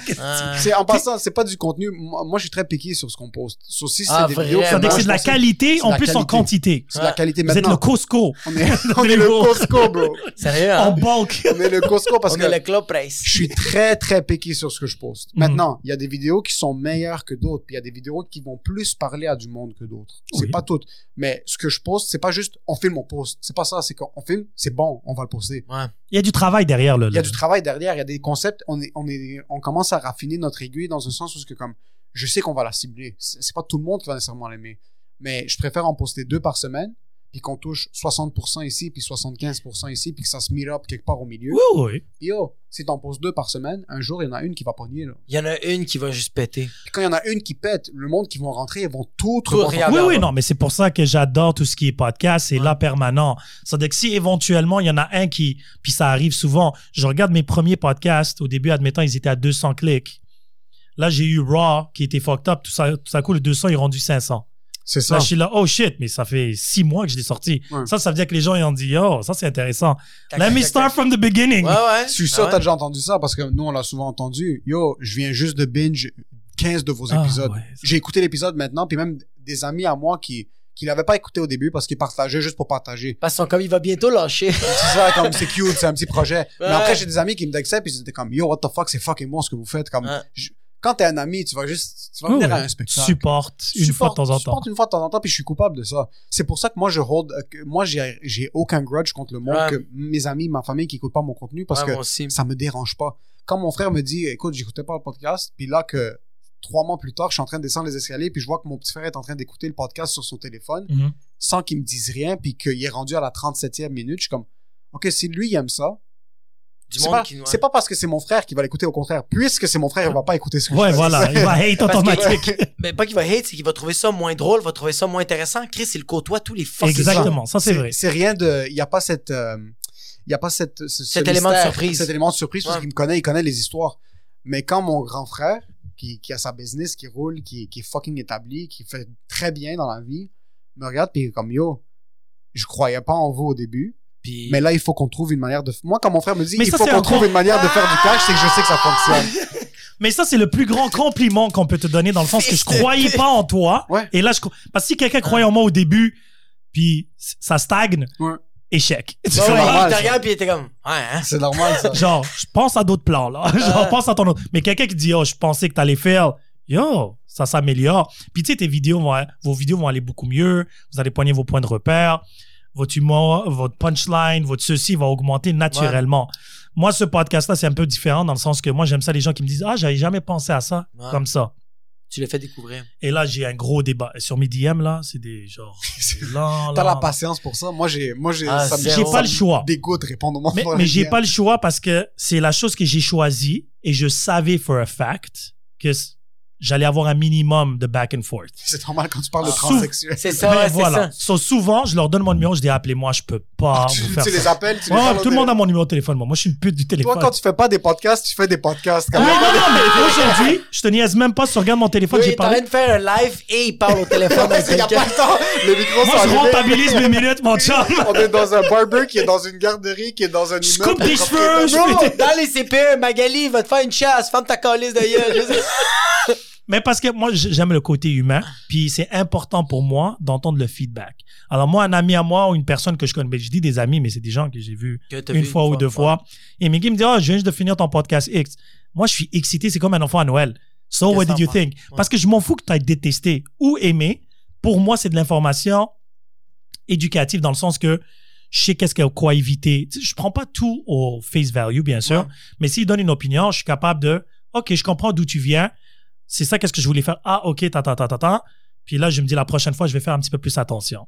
Il y a des choses tellement random. Il y avait un de mes hosts qui disait toujours Je l'avais jamais remarqué. Ouais. Et là, je le note. Puis là, je porte attention. Je dis, tu sais, la prochaine fois que tu viens, juste essaie de faire attention. Tu sais, c'est des petits détails. Moi, quand le monde m'envoie des commentaires, des DM, genre, si je peux pas le résumer en une phrase, je le like. Puis ça finit là. C'est fini, bro. Je l'ai liké, même si... Tu postes Ouais, Tom, je fais, OK, cool. Mais si je peux le résumer en une phrase, je vais prendre la peine d'écrire parce que je suis comme, tabarnak. Est-ce que vous avez déjà eu du hate? J'ai pas encore reçu du hate pour... Moi, j'ai du hate avec le... ça pourrait être... On a été été invités ensemble sur un podcast de c'est Pantelis, qui est un podcasteur montréalais anglophone. Il y a un podcast avec Mike Ward. Et on faisait le podcast, puis un de ses fans à lui, il fait des peintures. Il peint. Et j'ai reçu un DM. Il avait peint ma face avec son commentaire, puis il est comme, yo, je vais te montrer ce que j'avais commencé par peindre. Là, je suis comme, OK, c'est nice, c'est écrit sans commentaire, puis il y a ma face à côté. Dans ma tête... Il voulait te le vendre? Non, c'est vrai. Ouais, il voulait le donner. Non, c'est que dans ma tête, il allait nous peindre à nous, aux deux. Puis là, je suis comme, c'est nice, tu me l'enverras quand Jacob va être dans la peinture. Là, il me répond, et comme, écoute, parce que dans le podcast, Jacob avait fait une blague qui était très edgy, qui était une blague. C'était une blague de mauvais goût. Même quand j'ai fini de faire la blague, elle était pas bonne. De là à m'excuser, non, parce que c'est ça un podcast. On a une conversation. Oui. Mais t'as offusqué, genre... En sortant du podcast, avant que le gars me parle de la peinture, sortant du podcast, il m'a regardé comme, il y a une blague que j'ai faite là-dedans que j'aurais pas dû faire parce que je la trouve juste pas bonne. Elle est juste pas bonne. Elle était juste pas bonne. Puis c'était une blague à l'insu de la communauté asiatique. OK. So, le gars, je lui dis comme, OK, c'est nice, tu me l'enverras quand Jacob sera sur la peinture. Là, comme, écoute, je suis un des, puis il avait utilisé le commentaire que Jacob avait fait dans le podcast. Et comme, un peu comme, toi, tu ferais pas de l'humour sur quelque chose que tu veux pas faire. Moi, je veux pas peindre Jacob. Il y avait eu un commentaire qui a été offusqué. Non, mais le pire, c'est qu'il a dit, j'écoute votre podcast. Ouais. Il écoute le podcast. Il écoute notre podcast. Mais j'étais comme, c'est pour ça que comme ça m'a Est-ce que t'as ramé le sujet dans ton podcast? Non. On en a pas encore parlé, non? Mais je pense même pas que c'est nécessaire. Non, mais ça serait intéressant, dans le sens, pas nécessairement t'excuser, pas du tout. Encore là, c'est juste une suggestion, mais ça serait intéressant que t'as entendu sa remarque. Ouais. Tu dis, c'était de mauvais goût, ça a juste truc, c'est des choses qui arrivent, et tu passes à autre chose. Ouais. Mais c'est ça, mais je vais-tu m'arrêter à chaque podcast, qu'à chaque personne qui va être offusquée? Non, c'était un segment. C'était une fraction de seconde. C'était une fraction de seconde. C'est vraiment littéralement, tu peux même le voir dans le podcast que quand j'ai fait cette blague-là, j'ai même pas ri, j'ai même pas continué, j'ai juste fait, fuck. Elle est juste pas bonne, mais comme, est-ce qu'on va le couper? Parce que comme, sur un podcast de 2 heures, ce que t'as retenu, c'est ces fucking mots-là que t'as pas aimé. Tout le reste, là, everything was good, but that shit you didn't like, bro. Je suis désolé, toi, t'as des affaires à ranger. Moi, comme, moi, elle était pas bonne, je l'admets, mais je peux pas... Mais d'un autre côté aussi, t'en veux rien au gars, comme le gars, il avait donné... Non, mais c'est ça, c'est son droit aussi. Moi, au début, moi, je me suis hype. Moi, j'étais chaud, là. C'est vrai, oui! Tu vas lui casser des gueules, là, genre? Pas casser des gueules, mais je me dis, comme, de quoi il est offusqué? Comment ça, le gars, c'est un snowflake, ça? Mais après, je relis, puis il avait sorti un bon commentaire, comme toi, tu dirais pas que tu parlerais pas humoristiquement parlant, t'aurais pas quelqu'un sur ton podcast que t'as pas envie de parler. Mais je veux pas peindre quelqu'un d'autre. Je suis comme, OK, mais c'est son opinion, là. C'est un peu... Bro, c'est le meilleur exemple. Andrew Schultz, il y a un podcast avec un autre humoriste qui s'appelle Akash Singh. Puis moi, Andrew Schultz, je le trouve super bon, super pertinent. Akash, ça vient pas me chercher, moi. Ça me fait pas rire. Mais quand je les écoute. Mais je vais pas commencer à... Lui, je l'aime juste pas, puis c'est correct. Ouais, mais c'est correct, mais il faut l'écouter pour savoir si tu l'aimes ou tu l'aimes pas. Ouais. C'est un peu ça. C'est ça le truc. C'est là où tu développes, c'est là où tu crées. Qu'est-ce que tu peux pas plaire à tout le monde. Ça c'est la vérité de la chose. Ouais. Maintenant, il y a des sujets plus pertinents que d'autres. Il y a des gens, tu sais, parce que c'est pour ça que les résumés sont importants dans les pods. Parce que si j'ai le goût de rire, je cherche un podcast avec un sujet plus drôle. Si tu veux quelque chose de sérieux, prends un sujet sérieux. Tu sais, t'as envie de rire et t'écoutes un podcast de 2 heures sur Black Lives Matter. Oui, il y a de l'humour un peu par-ci, par-là, mais c'est principalement pas ça. Ouais. Ça veut dire que tu te nourris de qu'est-ce que tu veux, là. Moi, qu'est-ce que je trouve juste un peu absurde avec le raisonnement de pas seulement la personne l'affaire qui est arrivée avec le gars, mais juste en général de comme, tu vas dans un restaurant, l'entrée, le deuxième service, le dessert est délicieux, t'aimes l'ambiance, t'aimes tout, tu vas aux toilettes, t'as pas aimé le lavabo, tu fais, je ne viens plus jamais ici, je trouve ça fucking dégueulasse. Mais t'as tout aimé, là. Mais c'est ça la société d'aujourd'hui. Ce petit nudge. Puis je fais comme, ça a été quoi ton raisonnement? Mais c'est comme les reviews. Les gens qui vont faire des reviews, c'est toujours négatif. Il y a personne que, ça c'est super bien. Je vais aller passer 10 secondes pour lui donner 5 étoiles sur Google, lui dire thumbs up. Tu sais, il y a des gens qui font ça, mais la majorité des gens qui sont satisfaits puis ils passent à autre chose. Ouais. Quand ils ont pas aimé, je vais les faire chier. Ouais. Je vais aller un thumbs up. Moi, j'ai des business. À un moment donné, un de mes clients, il me dit, t'as-tu vu tes reviews sur Google? Je dis, quoi? J'ai un Google? Ouais. Je dis, what the fuck? Je pars voir, puis là, il y a un fucking roman. Bon, je vais même pas aller dans les détails. Puis là, j'étais là, OK, mais c'est du cyberbullying dans le sens propre du mot. Ouais. Parce qu'il y avait aucun raisonnement dans son truc, mais les gens savent pas ça. Ça veut dire que là, mes étoiles tombaient. Moi, je m'en recalissais au début. Après là, tout à coup, j'avais de la difficulté à gérer mon business. J'étais là, attends une seconde, là. So, il fallait que je fasse une feuille à tous mes clients. Si vous êtes satisfaits, s'il vous plaît, allez-y. Ouais. Tu sais, il faut lui faire le rappel. Je dis, Chris, on dirait que je suis en train de beg pour de l'attention. Parce que c'est ton image. Mon calice de mon image. Ouais, tu t'en calisses, mais les gens ne s'en calissent pas. Puis les gens, c'est les clients. Mais moi, j'ai des employés aussi. Je suis responsable de leur bien-être. Tu veux nourrir du monde, exactement. Tu sais, comme je te dis, le podcast, il y a zéro gestion là-dessus. C'est moi, là. C'est ma face, même si ma face est nulle part. Parce que je fais vraiment pas ça pour ma gueule, là. Ouais. J'ai 2 photos. Et la seule raison pourquoi j'ai 2 photos, parce que le monde dit, quand t'invites des gens, ils veulent voir à qui ils vont aller parler. Ouais. C'est vrai qu'il faut que tu montes ta face un peu. Mais moi, j'ai horreur. Tu vois, tu parlais de selfie tout à l'heure. Je déteste les fucking selfies. J'ai l'air d'un narcissique. Hey, regarde, je suis mignon. J'ai fait c'est dégueulasse. Mais je me suis dit, si tu écoutes ma voix, tu aimes pas, au moins l'opinion est basée sur le contenu. Sur le contenu, ouais. Tu comprends? Lui, il a l'air d'un gars, tu sais, tu vois sa face, il a l'air cocky, il a l'air ceci, il a l'air... J'ai pas besoin de tout ça, là. Ouais. Tu sais, c'est pour ça qu'au début, je disais, oui, on va filmer et tout. Après, j'ai dit, tu sais quoi, là? Je vais même pas me faire chier. Je vais audio, tu aimes ce que tu entends, tu veux savoir qui que je suis, texte-moi, je vais t'inviter sur le podcast direct. J'ai invité les fans. C'est tellement malade. J'ai invité quelqu'un. Je fais beaucoup de shout-out à mes fans. Mais mes fans, c'est un gros mot, là. J'ai pas de fans. Les gens qui écoutent, ça fait très... À un moment donné, ils vont me faire un commentaire. Puis là, je vais faire le pod. Puis je dis, by the way, heads up, je t'ai entendu quand t'as dit le truc, ceci, cela. Puis on passe à autre chose. Ouais. C'est important que les gens qui m'écoutent, surtout les réguliers, là, tu sais, la quantité, là, savent que je les écoute aussi. Ouais. Parce que il faut que je réécoute, tu sais, il faut que je sache qu'est-ce qu'ils aiment pas, ou ceci, ou cela, ou j'ai fait un commentaire et ainsi de suite. À un moment donné, il y a quelqu'un qui m'a écrit un commentaire négatif. Je dis, il n'y a pas de problème. Je dis, tu sais quoi, je t'invite au podcast. Je dis, viens, on va en discuter. Ouais. Elle me dit, mais non, tu vas me bâcher. Je dis, pas du tout. Pas du tout. Je dis, je vais record, on va avoir une conversation. Je dis, t'as une image préétablie de moi ou du concept. Ouais. Je te donne l'opportunité d'en discuter. Tu peux même amener tes amis. Et puis même au bout de la ligne, si t'as pas aimé le podcast, au pire, je vais le supprimer, là.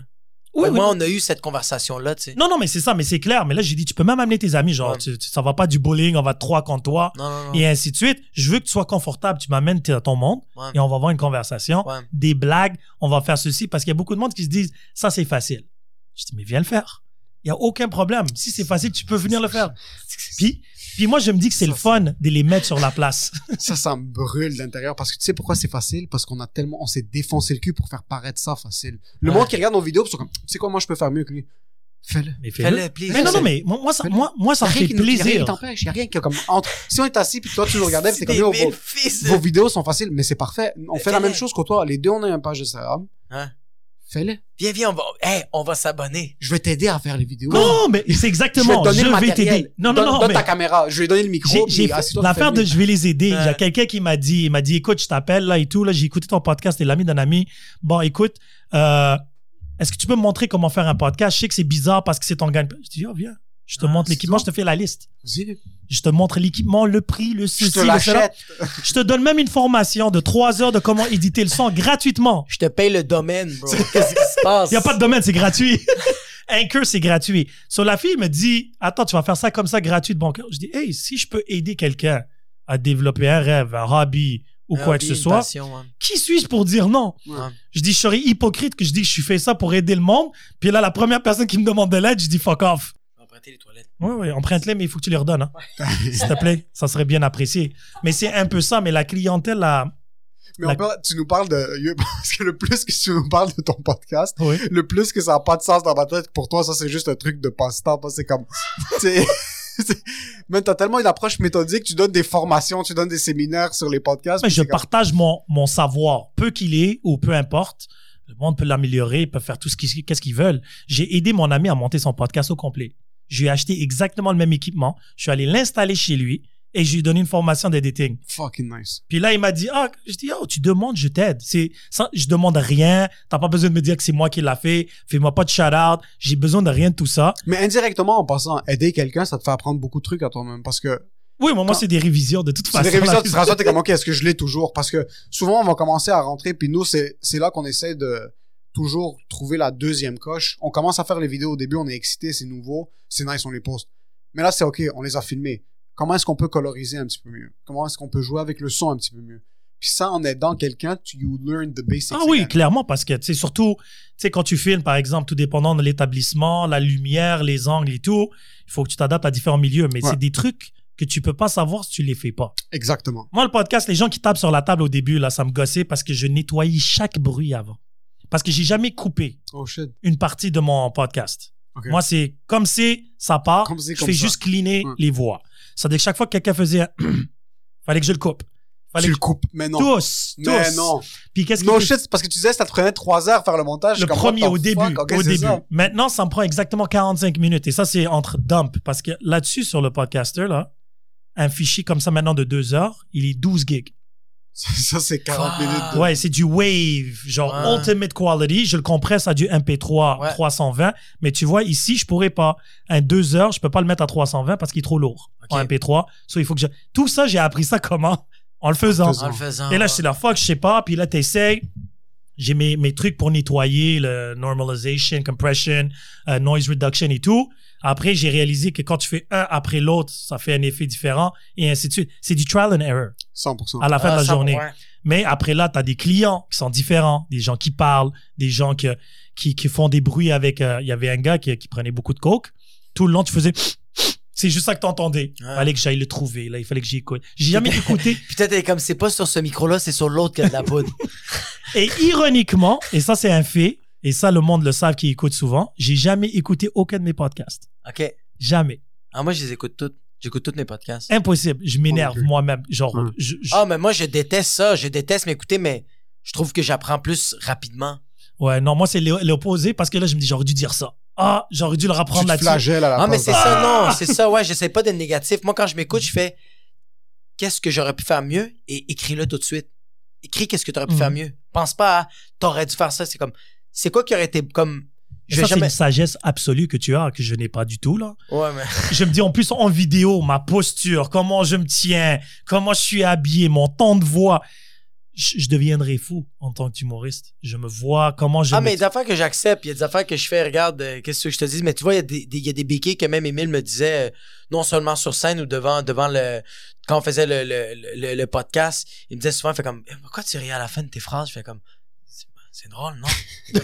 Comme ta fucking gueule, parle avec le monde, je suis comme, t'as raison. Mais c'est aussi en m'écoutant que je fais comme, j'entends beaucoup que je fais, je commence à le couper, je commence à avoir des phrases complètes, puis pas à me dire, c'est quoi qu'il faut que je dise après. Non, c'est correct qu'il y ait un moment silencieux. Mais ça, c'est important, puis c'est pour ça que lui, il fait quelque chose que ça me pousse à le faire, moi, parce que je le fais pas assez, c'est retravailler ce qu'il fait. Ouais. Ça, c'est un problème, par exemple, avec les vidéos, puis on va trouver un juste milieu, parce que je coupe, on filme, je coupe, je monte, c'est propre, c'est beau, on poste. On pourrait peut-être prendre une journée de plus, reviser le concept. Mais pourquoi t'es pressé comme ça? Je suis pas pressé, on dirait que je veux juste... Tu veux partager. J'aime tellement faire ça. Ça fait tellement longtemps que tu veux sortir de ton système quand il est juste sur la table. Ça fait 6 ans que je suis comme, je veux faire des vidéos. Là, on est en train d'en faire, je suis excité, puis je suis comme, yo, Il y a rien qui est valeureux maintenant. Tout est éphémère. Il y a rien qui va durer pour longtemps. Pourquoi est-ce qu'on va se défoncer le cul à penser un truc? Yo, ça c'est fucking drôle maintenant. Ouais. On va le filmer maintenant, on va le monter maintenant, puis dès que c'est prêt, on le poste. On passe à autre chose. En pensant, je regarde nos vidéos, là, en plus, toi, tu m'as dit que tu fais ça parce que moi aussi, je le fais. Des fois, je peux passer, on va dire comme le mois passé, j'ai regardé toutes les vidéos qu'on a faites. Juste les regarder, je les regarde toutes, puis je fais comme, yo, c'est littéralement, on peut avoir, c'est comme si on avait notre propre émission de télé à Radio-Canada, puis on postait un 22 minutes à chaque semaine. C'est littéralement ça. Mais est-ce que vous êtes un fan de vous-même?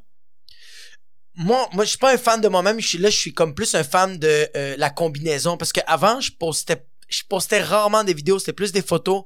Puis les stories, je regardais rarement mes affaires que je faisais. Mais là, oui, parce que c'est une combinaison de qu'est-ce que moi, je disais à Émile. Émile fait comme, tu sais quoi, on va pas le faire de même. On va juste le twister de même. Fait que lui, il va comme juste... On va dire, je donne un exemple. Des fois, c'est moi qui ai le diamant qui est brut et lui, il va te le tailler pour pouvoir le vendre. Des fois, c'est le contraire. Lui, esti, il a le fucking gros diamant. Puis moi, je le regarde, je fais comme, j'ai rien besoin de faire. Mais tu vois, c'est ça. On voit qui tire l'autre. Non, c'est pas du tout ça, parce que souvent, moi, je vais avoir un fucking beau diamant, puis je vais être assis seul dans le coin, je vais le regarder. Puis pendant que je suis en train de le regarder, Jacob va juste faire comme, donne-moi ça 2 secondes, je vais juste aller le mettre dans un présentoir. Puis là, il va aller le mettre, puis ça, c'est un peu, je suis pas un fan de moi, puis même avant qu'on travaille ensemble, je faisais des vidéos, moi, à la maison pendant le confinement, mais j'étais un fan de la manière dont je pouvais ramener les gens dans un produit. C'est l'idée que t'aimais. Mes vidéos, j'aimais l'idée. L'idée était bonne, puis mes rôles, c'était pas les rôles de ça. Souvent, comme si tu checkes mes vidéos que j'avais commencé à faire au début, j'incluais beaucoup mon frère, ma soeur, les gens autour de toi. Les gens autour de moi, puis je les mettais à eux dans des positions où est-ce que tout se complémente. Je suis pas comme, ah ouais, c'est moi, le monde va regarder les vidéos. Non, les autres étaient favorables. C'était toi qui te faisais un peu d'autodérision. C'est ça, comme c'était même eux qui me niaisaient à moi. Je sais pas un truc où c'est comme, j'adore ce que je fais. Non. C'est j'adore ce que j'amène à la table, j'adore ce que Jacob amène à la table, puis j'adore le produit final qui en sort parce que c'est un mélange d'idées. Mais là, maintenant, vous êtes 2. Est-ce que vous avez déjà eu des clashs? Genre, parce que je me dis... Des clashs, genre, est-ce qu'on a déjà chicane ou genre... Non. Vous êtes pas d'accord ou t'étais... Ouais, mais je pense qu'on n'a jamais eu de chicane, mais souvent, ça arrivait que toi, tu me disais de quoi, puis je fais comme, non, moi, je pense pas. Puis tu fais, finalement, non, t'as raison. Puis finalement, c'était le contraire. C'est moi qui disais, yo, j'ai pensé à telle idée. Je fais, ouais, mais on s'en va où là-dedans? Je fais, tu sais quoi? C'est vrai, on s'en... Ouais, parce que comme vous êtes 2, c'est qui split dans le milieu, tu sais? C'est pas de split, c'est que je pense que c'est du give and take. Ouais. Il y a souvent des idées qui vont m'amener, puis je la vois pas. Je la vois juste là, il va pas, être comme, OK, s'il la voit pas maintenant, on va pas se forcer à faire autre chose. Puis bon, il y a des idées que je lui donne, il est comme... C'est pour ça que... Vous passez à autre chose, puis... On passe à autre chose. C'est ça, c'est pas qu'on l'aime pas. C'est ça, t'as bien dit, tu le vois pas. C'est pas que quand je présente une idée, il va jamais faire... Elle est pas drôle. Comme si t'es cave, c'est fucking poche. Non, c'est juste... je vois pas le drôle. Puis là, j'essaie de... Plus que je m'exprime, plus que moi, je me rends compte que, finalement, c'est pas drôle qu'est-ce que je suis en train de dire. C'est pas... Parce que je pense que c'est un peu ça, la job de création, c'est de... Tu montres de quoi, la personne... T'es pas supposé... En tant qu'artiste, quand t'es en train de brainstormer, quand t'es en train de créer, t'es pas supposé dire à l'autre gars, j'aime pas ça, j'aime ça, c'est mauvais, c'est fucking bon. C'est juste, je le comprends pas, élabore un peu plus, éclaircis-moi. C'est ça, c'est ça. C'est partager une vision, il faut que tu sois capable de la communiquer. De 1, puis de 2, on a une relation où est-ce qu'on assume positive intent. Il y a pas une fois que je vais dire quelque chose à Jacob, puis il va assumer une intention négative comme, fuck, est-ce qu'il a dit ça pour me... Est-ce qu'il y a de hate? Il y a pas de ça, il y a même pas comme... C'est même pas... Il y a même pas une fois où est-ce que lui m'a donné une idée, où est-ce que moi je lui ai donné une idée, puis que moi je l'ai accepté, ou je l'ai refusé, puis lui il a accepté, il a refusé, puis que je l'ai comme... Même 0.05% pris mal, puis on s'est roasté sur stage devant du monde, comme j'ai niaisé, comme on n'a pas de filtre l'un avec l'autre. Mais c'est une belle dynamique. Il n'y a pas de filtre, ça veut dire qu'il n'y a pas d'ego qui rentre en jeu. C'est que c'est un match de tennis. Juste pour te dire à quel point il n'y a pas d'ego, Jacob a reçu des opportunités parce qu'il a dit, moi je la fais pas toute seule, Émile vient avec moi. Ouais. C'est un truc où est-ce que... Est-ce que t'as pris la peinture sans Jacob? Le pire, c'est que le truc, c'est que je voulais inbox Jacob, il y a un truc qui s'est passé, j'ai oublié la peinture. Puis Jacob, comme 2 semaines plus tard, il est comme, qu'est-ce qui s'est passé avec la peinture? Je suis comme, parce que moi, je veux qu'on le pose. Moi, je veux qu'on le pose. Il était excité. Mais moi, j'aurais mis ta photo à côté de la peinture. Mais c'est ça qu'on avait dit. Fuck that! Mais c'est ça qu'on avait dit, puis finalement, j'ai fait... Ça donne rien. Mais ça donne rien, puis c'est plate qu'on retourne là-dessus. C'est juste que le gars, il aurait pu... C'est une bonne blague. Non, mais je t'en disais que le gars, il aurait pu garder ça pour lui, mais il voulait vraiment qu'on en parle, puis il voulait vraiment me chicoter. Puis ça l'a pas comme... J'ai même dit à Émile, bro, sors-le, comme, prends-le, mets une photo, mets-le sur tes plateformes, parce que, yo, c'est fucking, comme, Moi, sérieusement, c'est un de mes rêves que quelqu'un fasse un dessin, fasse une table, juste un bout de papier, puis qu'il m'a dessiné moi, puis qu'il me le pose. Je fais comme, what the fuck? Comme il y a un gars qui s'approche. J'ai une artiste, tu veux un peu le Non, mais il y a un gars qui s'approchait à moi, qui aime vraiment qu'est-ce que je fais, puis il a fait comme, moi, ma job, c'est de faire je fais des BD, puis je fais les blagues que les humoristes veulent que je fasse. Fait comme, t'as-tu une blague que t'aimerais ça recycler? Moi, je vais la faire en BD. J'étais comme, oh my god. Je suis tellement choyé. Il m'a demandé une idée. J'en ai sorti 5. Il était comme, t'es sérieux? Je fais comme, bro, tu comprends pas.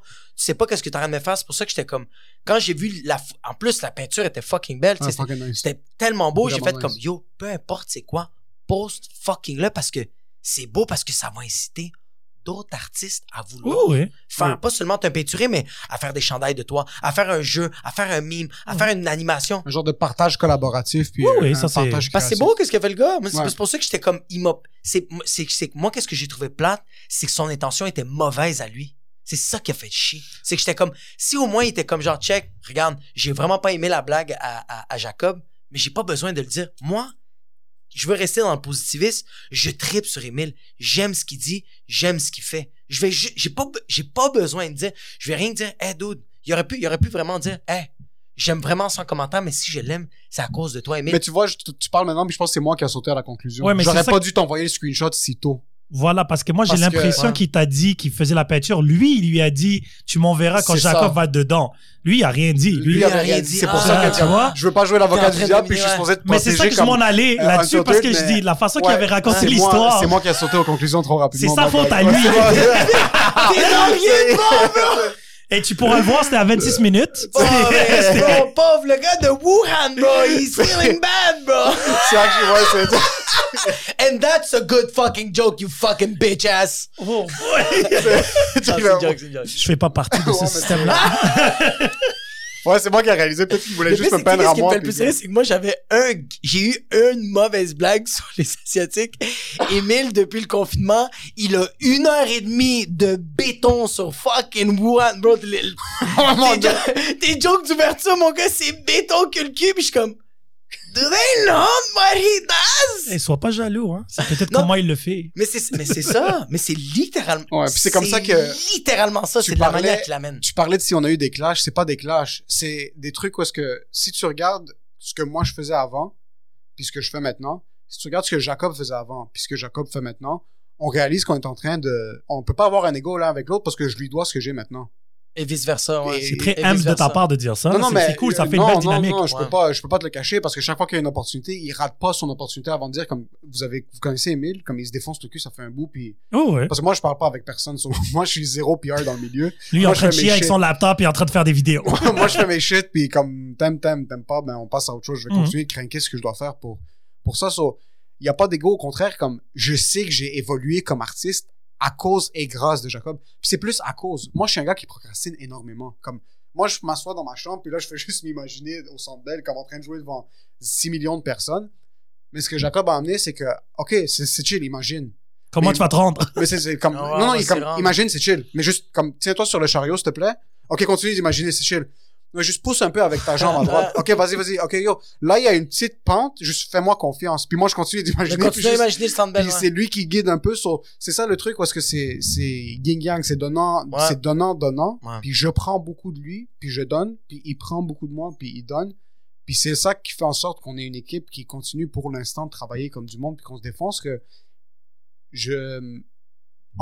comme c'est vraiment le fait qu'ensemble, on fait quelque chose qu'on serait pas capable de faire séparément.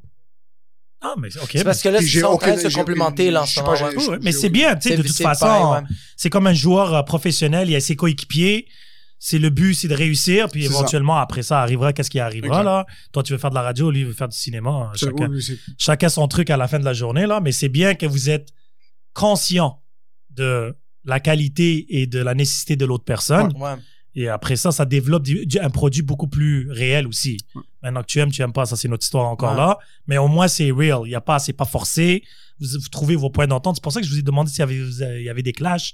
Parce que je me dis, toi, tu viens avec 5 idées. Lui, il vient avec 5 idées. Vous triez comment, là? Genre, celle-là, je la trouve moins bonne. Celle-là, je la trouve mieux. Celle-là, je peux pas la voir. Celle-là, je la vois. On trie sur celle qu'on crie quand on dit. Parce que jusqu'à maintenant, sur les 12 vidéos, à chaque fois qu'on s'assoit, puis on est comme, OK, aujourd'hui, on filme. Ça, c'est les idées. Il y en a une qu'on va crier. Il y en a une qui va juste popper. On va juste... Ouais, vous la faites ensemble. On va littéralement, comme, que ce soit ensemble ou non, ça se peut être une idée que lui, comme, je me rappelle pièce d'identité ou même les autres, il était venu, puis pendant qu'il les récitait, il y en a une qui a dit, moi, j'ai crié à voix haute. Puis on a comme, ok, c'est fini, c'est celle-là. C'est fini, c'est celle-là. Shotgun!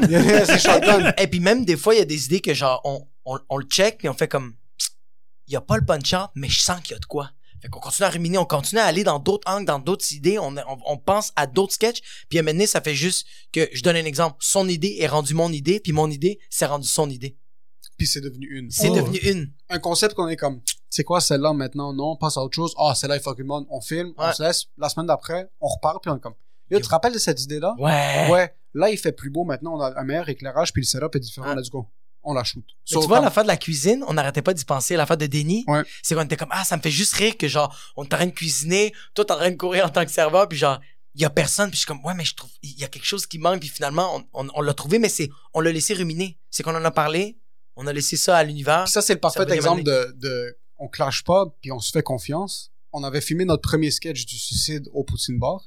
On avait fini à minuit 45, 1h. Jacob était brûlé, moi j'étais brûlé.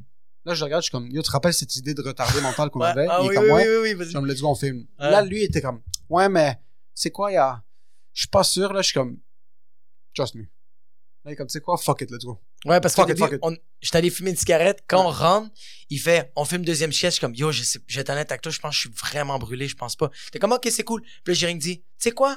Juste réexplique-le-moi. C'est quoi encore le concept qu'on avait parlé? Parfait. Il a juste commencé à le réexpliquer, j'ai fait, let's go. Let's go, bro. Let's go. On a filmé, on a fini à 3h du matin. Il m'a transféré les fichiers, je suis arrivé à la maison, en fait, le montage. Mais c'est ça l'avantage, vous n'avez pas de boss, hein. Vous êtes maître de vos idées, de vos trucs, vous faites qu'est-ce que vous voulez, c'est bon, pas bon, c'est fait, vous êtes satisfait, vous, après laisse l'univers faire qu'est-ce que ça a à faire. Mais bon, on va conclure. Wow, 2h19, ça va être bientôt un nouveau record. Quand même, man, ça c'est 2h, nice. Ouais, le maximum que j'ai fait, c'est 2h37, je pense. On va pas se rendre. Prochain épisode. Ouais, c'est ça. Next week. Mais sérieusement, je vais vous souhaiter vraiment bonne chance, bon courage. Merci à toi de nous avoir reçus. C'est vraiment excitant en réalité parce que j'ai hâte de voir l'ascension. D'ici 6 mois où ça va se développer et ainsi de suite. Parce que c'est drôle l'image que j'ai de toi. Au début, je pense que c'était un de tes premiers stand-up que tu faisais que ta sœur et Bachar partageaient. Ouais. Après, je t'ai vu sur le beer pong. Ouais. Parce que je te suis, ça fait un petit bout. Okay. C'est juste que bon, tu mets des fois tellement de contenu. Ouais. Puis là, je suis là, OK, let's go. J'ai écouté quelques vidéos. Je dis, OK, surtout quand Bachir me l'envoie. Il me dit, oh, regarde mon cousin. Je dis, ouais, je l'écoute, je le suis. Mais écoute, c'est drôle. Je dis, OK, c'est bon. Puis souvent, j'écoute mes vidéos le matin. Ouais. So, sont lourdes nos vidéos pour le matin. Je suis vraiment pas dans la Qu'est-ce que je t'avais dit? Ça. Mais moi, je suis un gars matinal. C'est pas des vidéos de 6 heures. Je prends mon café. L'affaire de la poutine, là, l'affaire du suicide, l'affaire, tu sais, je regardais, je dis, ah oui, I can relate to that. My baby mom, c'est comme ça. Puis là, je suis là, wow. Was that really necessary? That was perfect. Et là, j'ai dit, tu sais quoi? Pendant je sais pas combien de temps qui a duré, 95% du temps. Ouais. J'ai trouvé ça drôle, c'était bon. La dernière partie, j'étais là, ouf. Ouais. Laisse-moi finir mon café. Ouais, je vais aller au travail. Je vais aller travailler avec des enfants. C'est une question de contexte en passant. Ça se peut que le soir, tu finis ta soirée, t'es en train de prendre un verre de rhum, tu écoutes, t'es comme, yo, ces gars-là sont fous, puis je suis dans ce vibe-là. Exactement. C'est une question de c'est comme l'affaire du quota. Tu sais, quand je te l'avais écrit, le texto de genre, imagine-toi quelqu'un qui se réveille le matin. C'est ça. Ouais, c'était ça. Ouais. Quand tu voyais tes beer pong, ça c'est un live, c'est sur le moment même. Ouais. Ça, j'étais chez nous, on était là en train de s'ennuyer. Là, je dis Chris, j'ai appelé mon ami Joe, yo, let's do a beer pong. Il dit de quoi tu parles? T'es chez toi, je suis chez moi. Regarde ce gars-là, il est capable. On est capable. Mais tu vois le beer pong à 5h30 du matin, ça aurait pas passé. Là. Ça aurait pas passé, non, clairement pas. Ça aurait fait vomir pas mal. Timing is everything. So, bon courage. Merci encore. À toi pour l'invitation. Et puis, à la prochaine, de toute façon, ça va pas être la dernière. You want some more of this, bitch? Regular, everyday, normal motherfucker. I told you in the first song, I'll tell you in another. I'm just a regular, everyday, normal motherfucker. I don't have a girlfriend, my hand's my only lover. I'm just a regular.